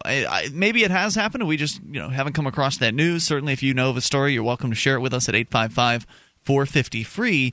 But generally, the cases have been civil cases in that people are ordered to pay a certain amount of money to whatever company holds the copyright on the songs. And really, they're just going to be filing bankruptcy or something like that because they're never going to pay these sums. And how many of those cases? I mean, I'm just asking. I don't know how many of the cases that have occurred, like the one where grandma took the fall for her grandson downloading some music on her computer, one of those ridiculous cases. And how many of those cases were there actual jury convictions in a courtroom? Versus how many people got really nervous because all these corporate attorneys were coming after them with big-sounding words and long, indictments and, scary court things, right? Like, how many people took the plea or, settled, I guess. It would be called a settlement in this case. It wouldn't be a plea deal because it's not criminal charges. But how many people would have taken the settlement so as to avoid going to court? I don't know. I mean, how many people have actually been found guilty? It must have happened. Must have. But I feel like is there a statute of limitations? I don't. I have no idea. I'm certainly no attorney, so I don't know who you would ask about that. I guess it would be like a copyright attorney or something like that. But I wouldn't really worry about it, Bobby. Anything else on your mind tonight? That was it. I just wanted to say that, and I've been loving the show, and thank you guys, and I found it very enjoyable, and I like how you guys are on every night. Thanks for the call. Appreciate hearing from you, and you're right. We are on every single night, including Free Talk weekends. Live provides content. 7 nights per week. Probably one of 2 radio shows that actually does that. Coast to Coast would be the other one that I can think of, and they've been doing it for a long time. But yeah, 7 nights a week live, 7 to 10 o'clock at night Eastern time. Now, actually, his subject line, he changed what he was talking about. He had wanted to talk about Gary Johnson. Why isn't he in the debates? Well, just a quick answer to that. It's because Gary Johnson, Jill Stein, and other third-party participants in the presidential election are kept out of the debates for obvious reasons. They're not interested in talking to those folks, the Republicans and Democrats. They're not interested in having anybody come in there and challenge the war on drugs, challenge, the status quo in any way, shape, or form. In fact, there was a leak recently. And I had this in show prep for tonight. I don't think we're going to get into details.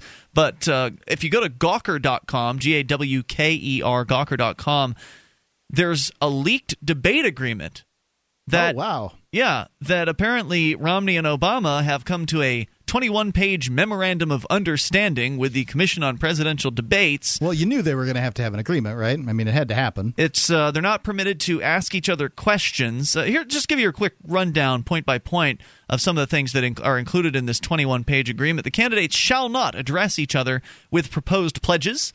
So, one of the candidates can't say, well, I pledge to do X, Y, and Z, and I ask you, sir, will you pledge to do the same? Can't do that. At no time during the October 3rd first presidential debate shall either candidate move from his designated area, being the respective podium. For the October 16th town hall-style debate, which is, I guess, happening right now, the moderator will not ask follow-up questions or comment on either the questions asked by the audience or the answers of the candidates during the debate. The audience members shall not ask follow-up questions or otherwise participate in the extended discussion, and the audience member's microphone shall be turned off after he or she completes asking the questions.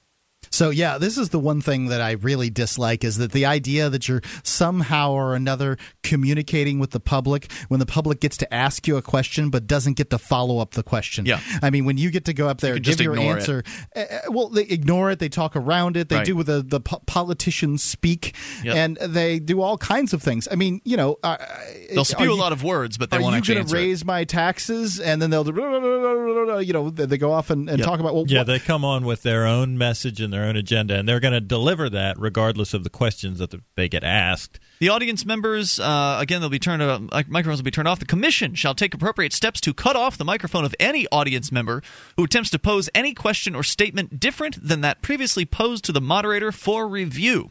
So all of these questions are selected very carefully. Right. So as if this is somehow the normal people asking questions of the candidates. Nonsense. It's not normal people. They're just people. I mean, okay, so they came up with their own question, and it's been passed through and vetted, and then it came back to them.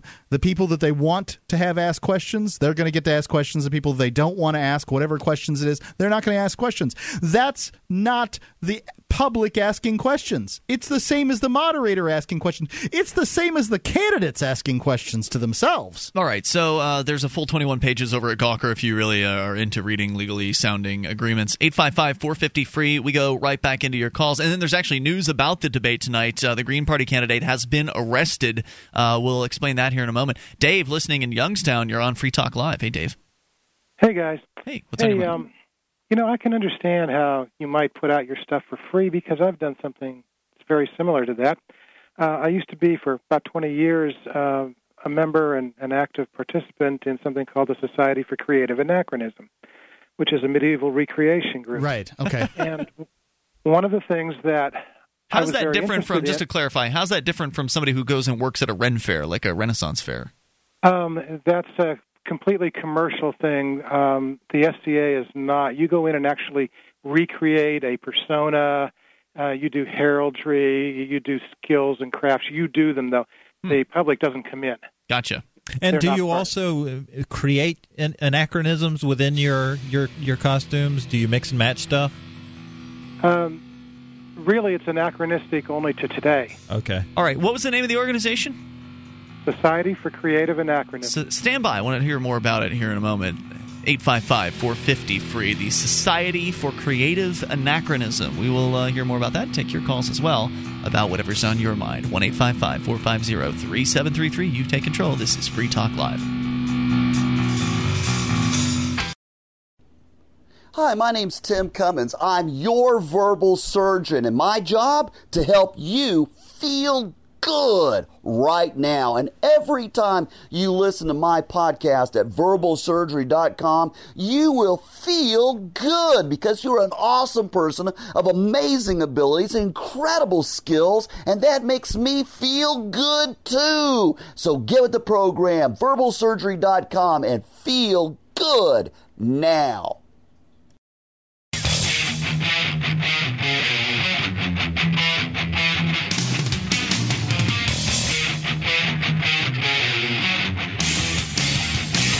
This is Free Talk Live. You can bring up anything you want. Toll free at 855-450-FREE. It's the SACL CAI toll free line. Join us online at freetalklive.com and enjoy the features you'll find waiting for you there. Once again, freetalklive.com, and those features include the bulletin board system, wherein you can interact with other Free Talk Live listeners over at bbs.freetalklive.com. Like the rest of our website, it's free for you. bbs.freetalklive.com. Economy is a little shaky. Federal Reserve's printing money. Well, they're not actually printing it. They're just creating money out of thin air. Lots of it, to the tune of $40 billion every month. QE3 or QE Infinity, whatever you want to call it. The only protection you've got is some kind of hard asset, whether that hard asset is currency or some kind of commodity, that kind of thing. And you can get one of the easiest to possess and hold on to are precious metals. You can get them at gold.freetalklive.com. There you'll get some of the best prices. You'll help Free Talk Live at the same time, and you'll get the precious metals you want and, frankly, your family needs, because that's where the smart money is right now. It's gold.freetalklive.com. All right, more coming up about the presidential candidates arrested at the debate tonight. We'll explain that. But first, to your calls, your thoughts. Terry in Oklahoma, you're on Free Talk Live with Ian, Johnny, Ray, and Mark. Hey, Terry. Hey, how y'all doing? Hey, great. What's on your mind tonight? Well, I heard y'all talking about earlier about patents and all that, and I kind of had some questions for you that I wanted to bring up. All right. What does I kind of want to know if y'all have some suggestions for like a poor working stiff like me. I mean, I have several ideas that I'd like to bring to market, but out of I guess I have that kind of fear of, I can't afford to go out and hire a patent attorney. I can't, even the copyright in itself. If you want to trademark something, to trademark a name or whatnot, seems to be so expensive that it's virtually impossible for somebody who's working 40 hours, 50 hours a week and raising a family of 6 to try to get an idea out and get a product on the market. I mean, some ideas would be probably real competitive with some big corporations. Like, I have one idea that's for the baby market. Terry, hold that thought. I have to apologize. I totally screwed up. Hang on. I'm going to bring you back here in a moment. Dave was on the line in Youngstown, and I totally blew it, Dave, and did not bring you back on right in the beginning of the segment there. So I saved you, Dave. Yeah, Mark totally saved you. You should have seen the expression on your face, Ian. We're going to get back to we're going to get back to Terry here in a moment. Hopefully he'll be understanding about it. But you had called about the, let's see. Society for Creative Anachronism. Thank you. The Society for Creative Anachronism. Having to do with intellectual property law. Is it kind of a thing that you do alone, or you do with a group of people? I did. There's probably 60,000 people worldwide in this thing. But what you're doing is you're kind of reenacting things from history. No, we're recreating history. At any rate, tell me more about what that means. We're going to have to know about that. You go in and you recreate, for instance, combat. You recreate costume, garb. You recreate cooking techniques, but you put them together in ways that probably would not have happened actually in history. So none of us are called King Arthur or, whatever like that. We don't. It's not like a reenactment of a Civil War battle. We actually go in and recreate, not just reenact, but recreate. So you attempt to use whatever sort of tools and implements and clothing styles and garbs that they might have had at the time, but you act like you might. You attempt to act like you might have acted at the time, but you understand that there's no way that you can, operate as if you don't know things, right? Exactly. Yeah, that makes sense. Exactly. I'm still a little confused. So I'm confused why you guys don't let the public in to view this stuff. Because it's a participatory thing. Okay. I mean, how many people are getting together to have one of these sessions? The largest event annually is probably about 10,000 people. Hokey smokes. So, and there are local things throughout the year. And what are they doing at this? I mean, this is a giant. What year are they recreating? They dance. They dance. They do heraldry, and this brought me into the intellectual property because I have an interest in heraldry. And what is that? And, That's what you do, heraldry, Ian. coats of arms, for example. Oh, okay. Personal coats of arms and everything that goes with it. Like, so all the family icons and things like that that would go into and it. ceremony that might be had in courts, for instance, that kind of thing. Okay. I was very interested in it, and when I got into it after a few years, people were telling me, well, we don't really have a lot of information. We don't really have a lot of information. We're kind of flying by the seat of our pants. And I couldn't believe that. So I went and I did the research. I eventually wrote up a bibliography of heraldic materials. And I did this because I was interested in it. And I was interested in getting that out to the other people who were my friends, who I was working with. Okay. And I published it to, I think it was called Net News back then, news groups anyway. And I did it in parts because you can only put so much per post. And when it was all over, a couple days after it was all on there, I had somebody from, you're going to like this, they're from a publisher called Outlaw Press, and they wanted to publish all this work. Mm-hmm. And what I did was I went back online to the same groups, and online I released that work to the public domain, and it was eventually published. So I can understand how you guys can release everything for free because you want your message to get out. Same with me. I wanted all this information to get to the people who were also interested in the same things I was. Mm-hmm. So quite understandable. I really understand. And I believe Thomas Jefferson invented a number of things having to do with agriculture, and I think he did patent one or two or three of them, but there were more like a dozen that he actually just said, okay, he went to the next-door neighbor and said, hey, look what I just invented, so that the whole society could use it. So the idea is not new at all. No, and it's a good idea because ideas should be free. That way other people can build off of them. That's how all, wealth is, most wealth is created. You start with natural resources, you add your brain power to it, and you create some new thing. And then other people can use natural resources, their brain power, and the new thing to create new ideas and new things on top of that. So all the wonderful things that we have today are built on a foundation of other ideas that have come before that. And if people were able to restrict the use of those ideas, we wouldn't have near as much wonderful, comfortable things that we enjoy in our life, and so it's very helpful. But even if we weren't just looking to get out our message, the ideas of liberty, even if we were just looking to do a commercially successful radio program that totally panders to the least common denominator or whatever it would be that we might do, wouldn't we still want our show to be heard by as many people? In the same way, artists, wouldn't they want their music to be heard by as many people as possible? The freemium model allows the product to get to as many people as possible, and then in the hopes that those people will value it enough to purchase the product or ancillary products like T-shirts and CDs or whatever it might be sold surrounding the initial product. So, I mean, are you hear something funny? Yeah. I used to do a flea market on Sundays, and there was a time when I was going to tear down. I was going to take everything home. I wasn't going to do it anymore. Gas prices were very high. So one Sunday, because you usually left it there during the week, I put everything out on the tables for free. Anybody could come by, pick up whatever they wanted. Didn't make any difference. You know what? I made $20 that day. Not too shabby, Dave. Thanks for the call. Appreciate hearing from you. 855-450-FREE. And if Terry sticks with us, we'll get back to him in a moment here. We're about to screw it up again. It's Free Talk Live.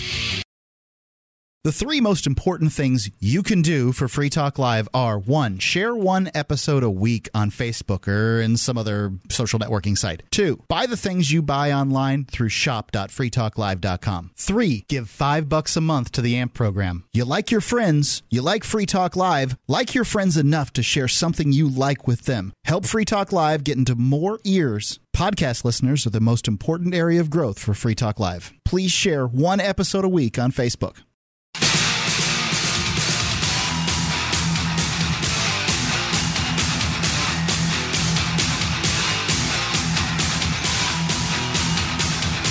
This is Free Talk Live. You can bring up what you want. toll free.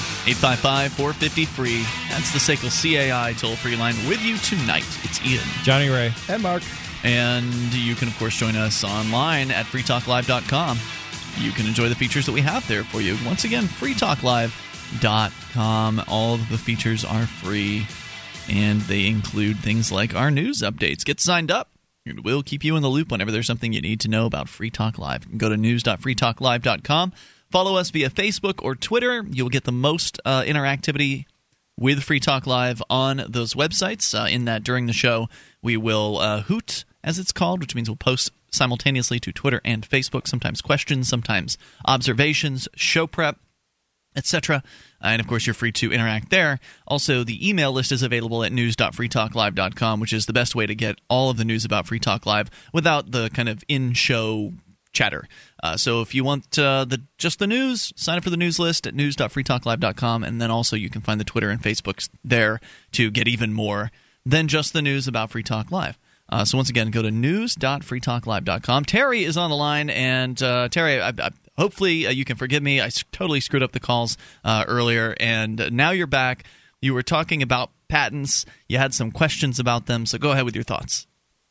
Well, what I was saying was, I'm just a working man. I don't have a whole lot of money, especially in this economy. I have lots of ideas that I'd like to bring to market, 4 in particular, that I know a couple of them would be, highly competitive with some of the big corporations, such as, stuff for the baby industry. I also have, an app I'd like to bring out and just different stuff, some toys and whatnot. Mm-hmm. But as, just working stiff, how do you go about, what suggestions would you guys have for someone to try to bring something out? I mean, like I was saying, patents or trademarks or all that is so expensive to even try to get started or try to get a trademark. Well, this goes right back to what Mark was saying earlier when we had the caller earlier who was like, I'm a conservative libertarian and I think patents are a great idea because it helps innovation. And your example is a perfect real-life example of how the patenting system gets in the way of innovation and is intimidating. I can't relate because I've never done the research, but it sounds like you have. I can relate in a different way that I've researched what it takes to start a radio station, and it's a crazy labyrinth of regulations and fees and applications, and you need to have an attorney to make sense of it all, and that's really what this is all about. The patents aren't so much about protecting the inventor as they are about giving work to attorneys. I mean, really, that's essentially the gist of patent law is that you can't navigate this system as an average person. It's so confusing, you have to have an expert. Now, I don't know if you have to. Maybe there's some other way that you can do it. But, I can't be of much assistance to you besides commiserating in that you're not the only person who's going through this. It's not just people that are inventors. It's people that want to run their own business. Just trying to start a business can be daunting. Trying to figure out what all the paperwork is that you allegedly need or the permits and the bribes that you have to pay. It's very difficult. Well, I've caught bits and pieces before on not just your show but other shows where I've always missed out on what the information is. I know that there's some things out there, community-type programs as far as like internet, where people get together and they help get ideas to market and stuff like that. I didn't know if you guys were familiar with. That's where I would look. I mean, I would start by searching, I would start by Googling for something like how to be a successful inventor. But here's what I would avoid. I can tell you what to avoid. And this is something that we learned several years ago on Free Talk Live from somebody. I'm going to turn you down just a little bit there. There's a lot of noise in your line. But something that we learned on this show from somebody who had the experience at going through this was those there are companies out there, excuse me, that will market themselves to you as though, inventors, call us now for your free patent guide. You call 1-800-XXXXY and then call. They'll send this to you right away. It'll be absolutely free, and it'll tell you how you can make the most money possible off your invention. We'll help you every step of the way. We're on your side, inventors. And I don't know what the name brand is, but there was one of them that was advertising pretty heavily on television and radio many, many years ago. I remember those commercials. Yeah. It doesn't mean that every one of those places is a bunch of crooks, but it doesn't mean that they're crooks. However, buyer beware in this case. The way they work, as I understand it, from what we were told by somebody that allegedly went through this process, is that they'll sell themselves to the somebody inventors. did go through the process, and we know. Oh, right. Okay. So, anyway, the way it works is you sign up with this company, you sign some agreements, and they're going to agree to market the invention at trade shows and things like that. Oh, we love your invention. This is great. Yeah, come on board. We'll market it for you, and it may cost a little bit of money, but it's gonna make it big. We just know this is gonna be great. And so then they come back to you later on after allegedly putting this money into whatever they've done, into marketing that you've apparently consented to. Taking it to trade shows, and it costs money to go to trade shows. It costs money to print up brochures and make I guess pre-pieces or pre-release kind of product. So they go through all this, and then they come back to the inventor and they say, "Oh, Terry, we're sorry. It just didn't work out. I mean, we spent all this money and $8,000, Terry. We spent all this money, and we went out and we marketed it, and just nobody bit. We couldn't get any manufacturers to bite on this. Tell you what, here's what we're going to do. We know you don't have a lot of money, because this is what they're marketing to, right? They're marketing to the poor inventor who's just trying to make it. And look, Terry, we know that you don't have a lot of money. How about this? We'll go ahead and waive the $8,000 fee if you go ahead and sign over the intellectual rights to your invention.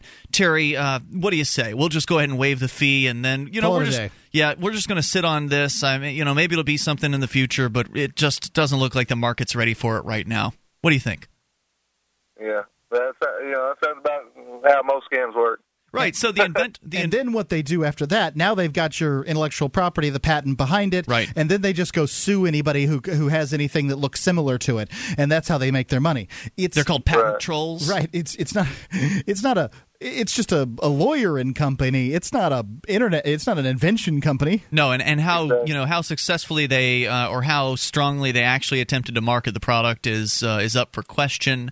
But ultimately, the result is the inventor leaves dejected from the whole process. Like, they just spent all this time, all this effort. There's your innovation. This was their grand idea, and now nothing came out of it. They feel like they've lost. They feel like they've failed. Even maybe the invention would have worked had it been marketed properly. Maybe had a real marketer step forward for it, it would have worked out. But these guys were scamming people, essentially. And it's all completely legal. Right, and they don't have any intention of creating this stuff anyway. They're just going to wait around for somebody else to create it. And then or for the inventor to go out and try to recreate it, and then they'll go after the inventor. Yep, they just go around suing people. So that's all I can really tell you is be careful out there. There are predators who are looking to get your ideas and sit on them and then prevent them from ever coming to market. Under the One more question, and I'll take your answer off there. How do you feel versus trademark? Versus patent. Do you kind of feel that's pretty much along the same lines as the patent? As far as if somebody wanted to trademark a specific brand name, what have you? No, I think a trademark is the answer out there. Thank you, Terry, for the call and thoughts. I think a trademark is a legitimate thing. It is, it's something you do in order to brand your company, and so that people can recognize it. And I think if somebody uses a trademark, your trademark, that they're lying to your customers, they're defrauding your customers, and that your customers in that circumstance have the right to they have a tort. I don't know if I agree with that. What about local example, Mark? There's a place in Massachusetts called Denny's. Okay, and it is not the Denny's you're thinking of. Okay, it is a restaurant. So trademark isn't a word, Ian. Just because some restaurant opens up and calls themselves Ian's doesn't mean you have to change your name. Okay. So I could call something Coca-Cola, and that'd be fine with you? I think that you're going to have trouble with Coca-Cola's lawyers over it, but all in all... I'm asking you, Mark, not their lawyers. Yeah, like if you make a can that has block letters that don't look anything like Coke, and it's... Stand by. Let's continue this conversation in a moment. What if I use one of their old logos? 855-450-FREE, the SACL CAI toll-free line. You can take control. This is Free Talk Live. You can listen to Free Talk Live on the radio, podcast, satellite, webcam, and our live streams. But did you know you can listen to Free Talk Live from any phone, anywhere? Add this number to your phone, 213-493-0308. It's a long-distance call, so make sure you're familiar with your phone's calling plan. The Listen lines are airing the latest episode of Free Talk Live 24 hours a day, including our live shows. Call 213-493-0308. That's 213-493-0308.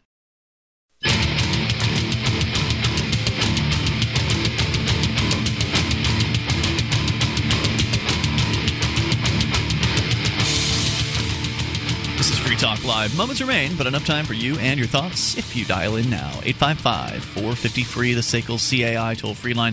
1-855-450-3733. You can join us online at freetalklive.com and enjoy the features that are waiting for you there. Once again, freetalklive.com.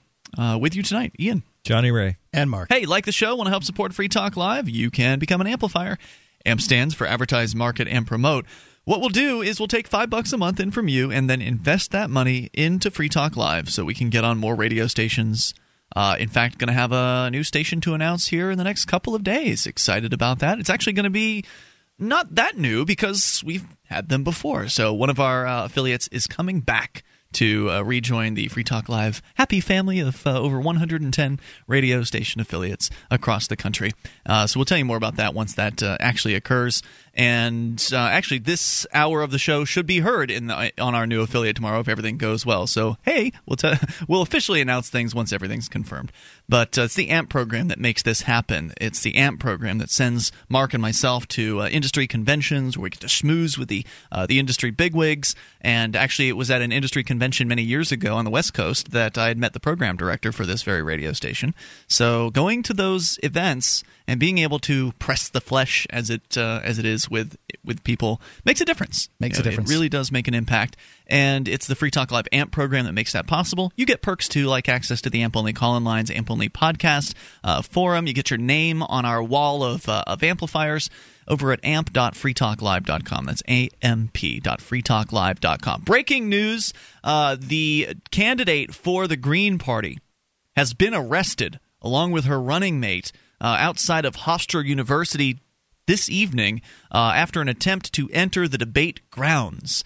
And there's video footage of the arrest happening here. Jill Stein is her name. We've mentioned her a couple times in conversations we've had about third parties in this country and how they're being shut out of the debates. And I have to say that Gary Johnson, I don't know if he was invited to be part of this protest, but if he was and said no, he dropped the ball on this. This could have been some good publicity for him had he been there with Jill Stein. Do you remember back in 2004, Michael Badnarik, the Libertarian candidate, and David, whoever he was, David, the Green Party candidate, David, I forget his last name, but anyway, both the Libertarian and the Green Party candidate, what's that? Cobb? Cobb? Yeah, that sounds like it.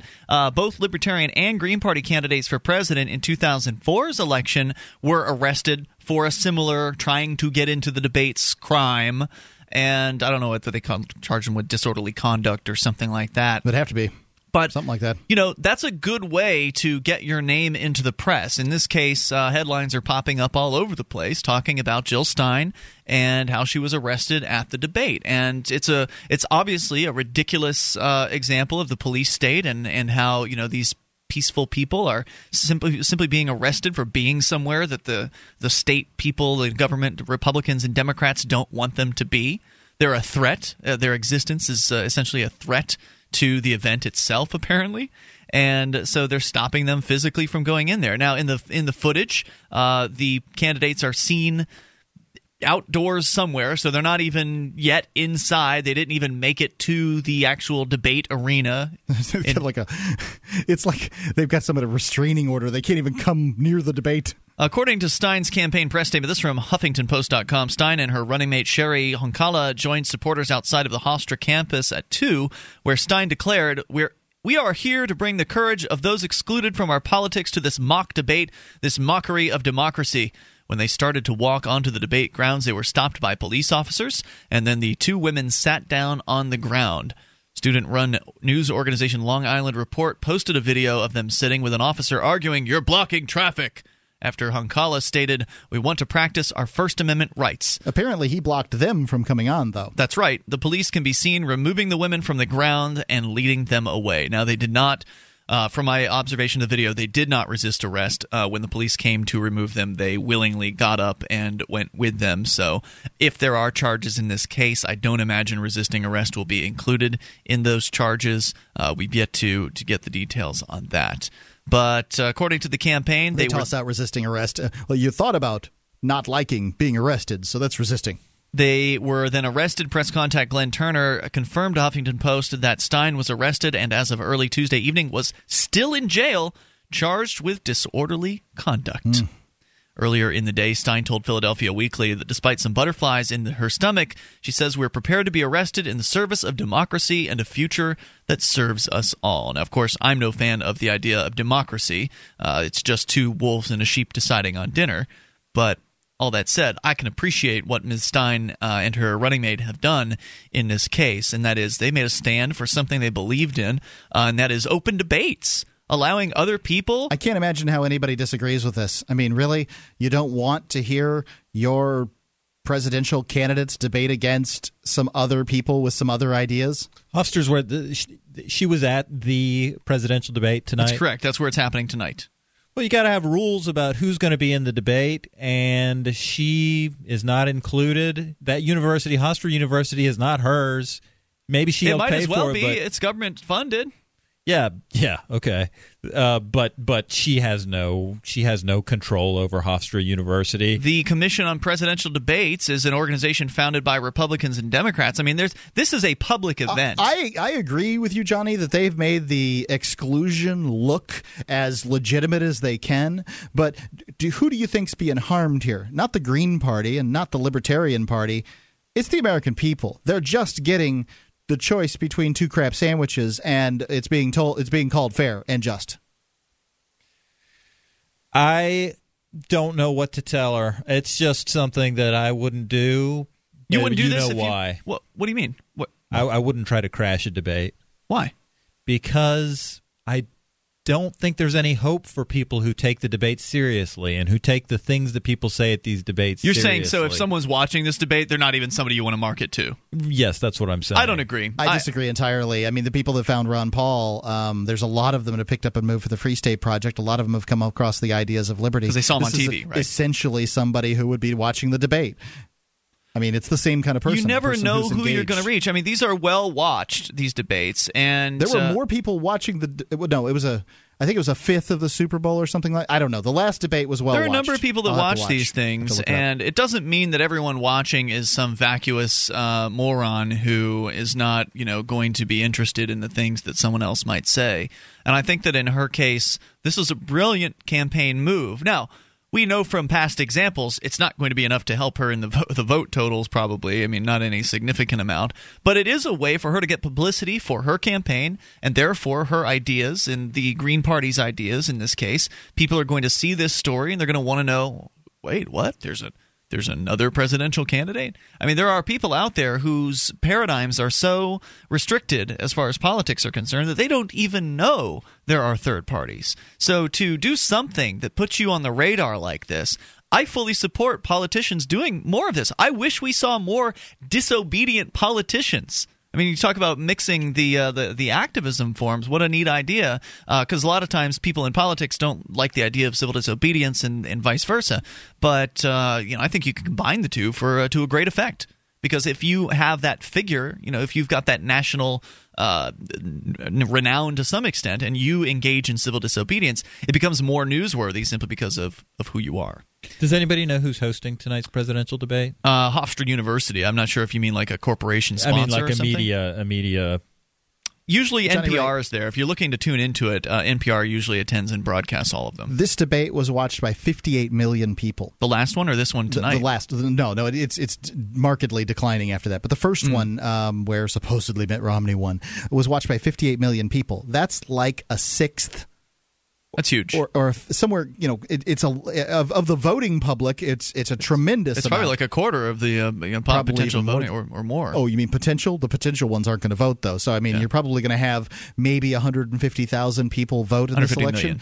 What's that? 150 million people vote in this election, and 58 million watched it. That's to me, that says that's a good thing, and that's a platform that the ideas of liberty should be on. Stein advocates have been upset over her exclusion from the main debates. According to Politico, the Bipartisan Commission on Presidential Debates stipulates that a candidate must garner at least 15% in national polls in order to participate.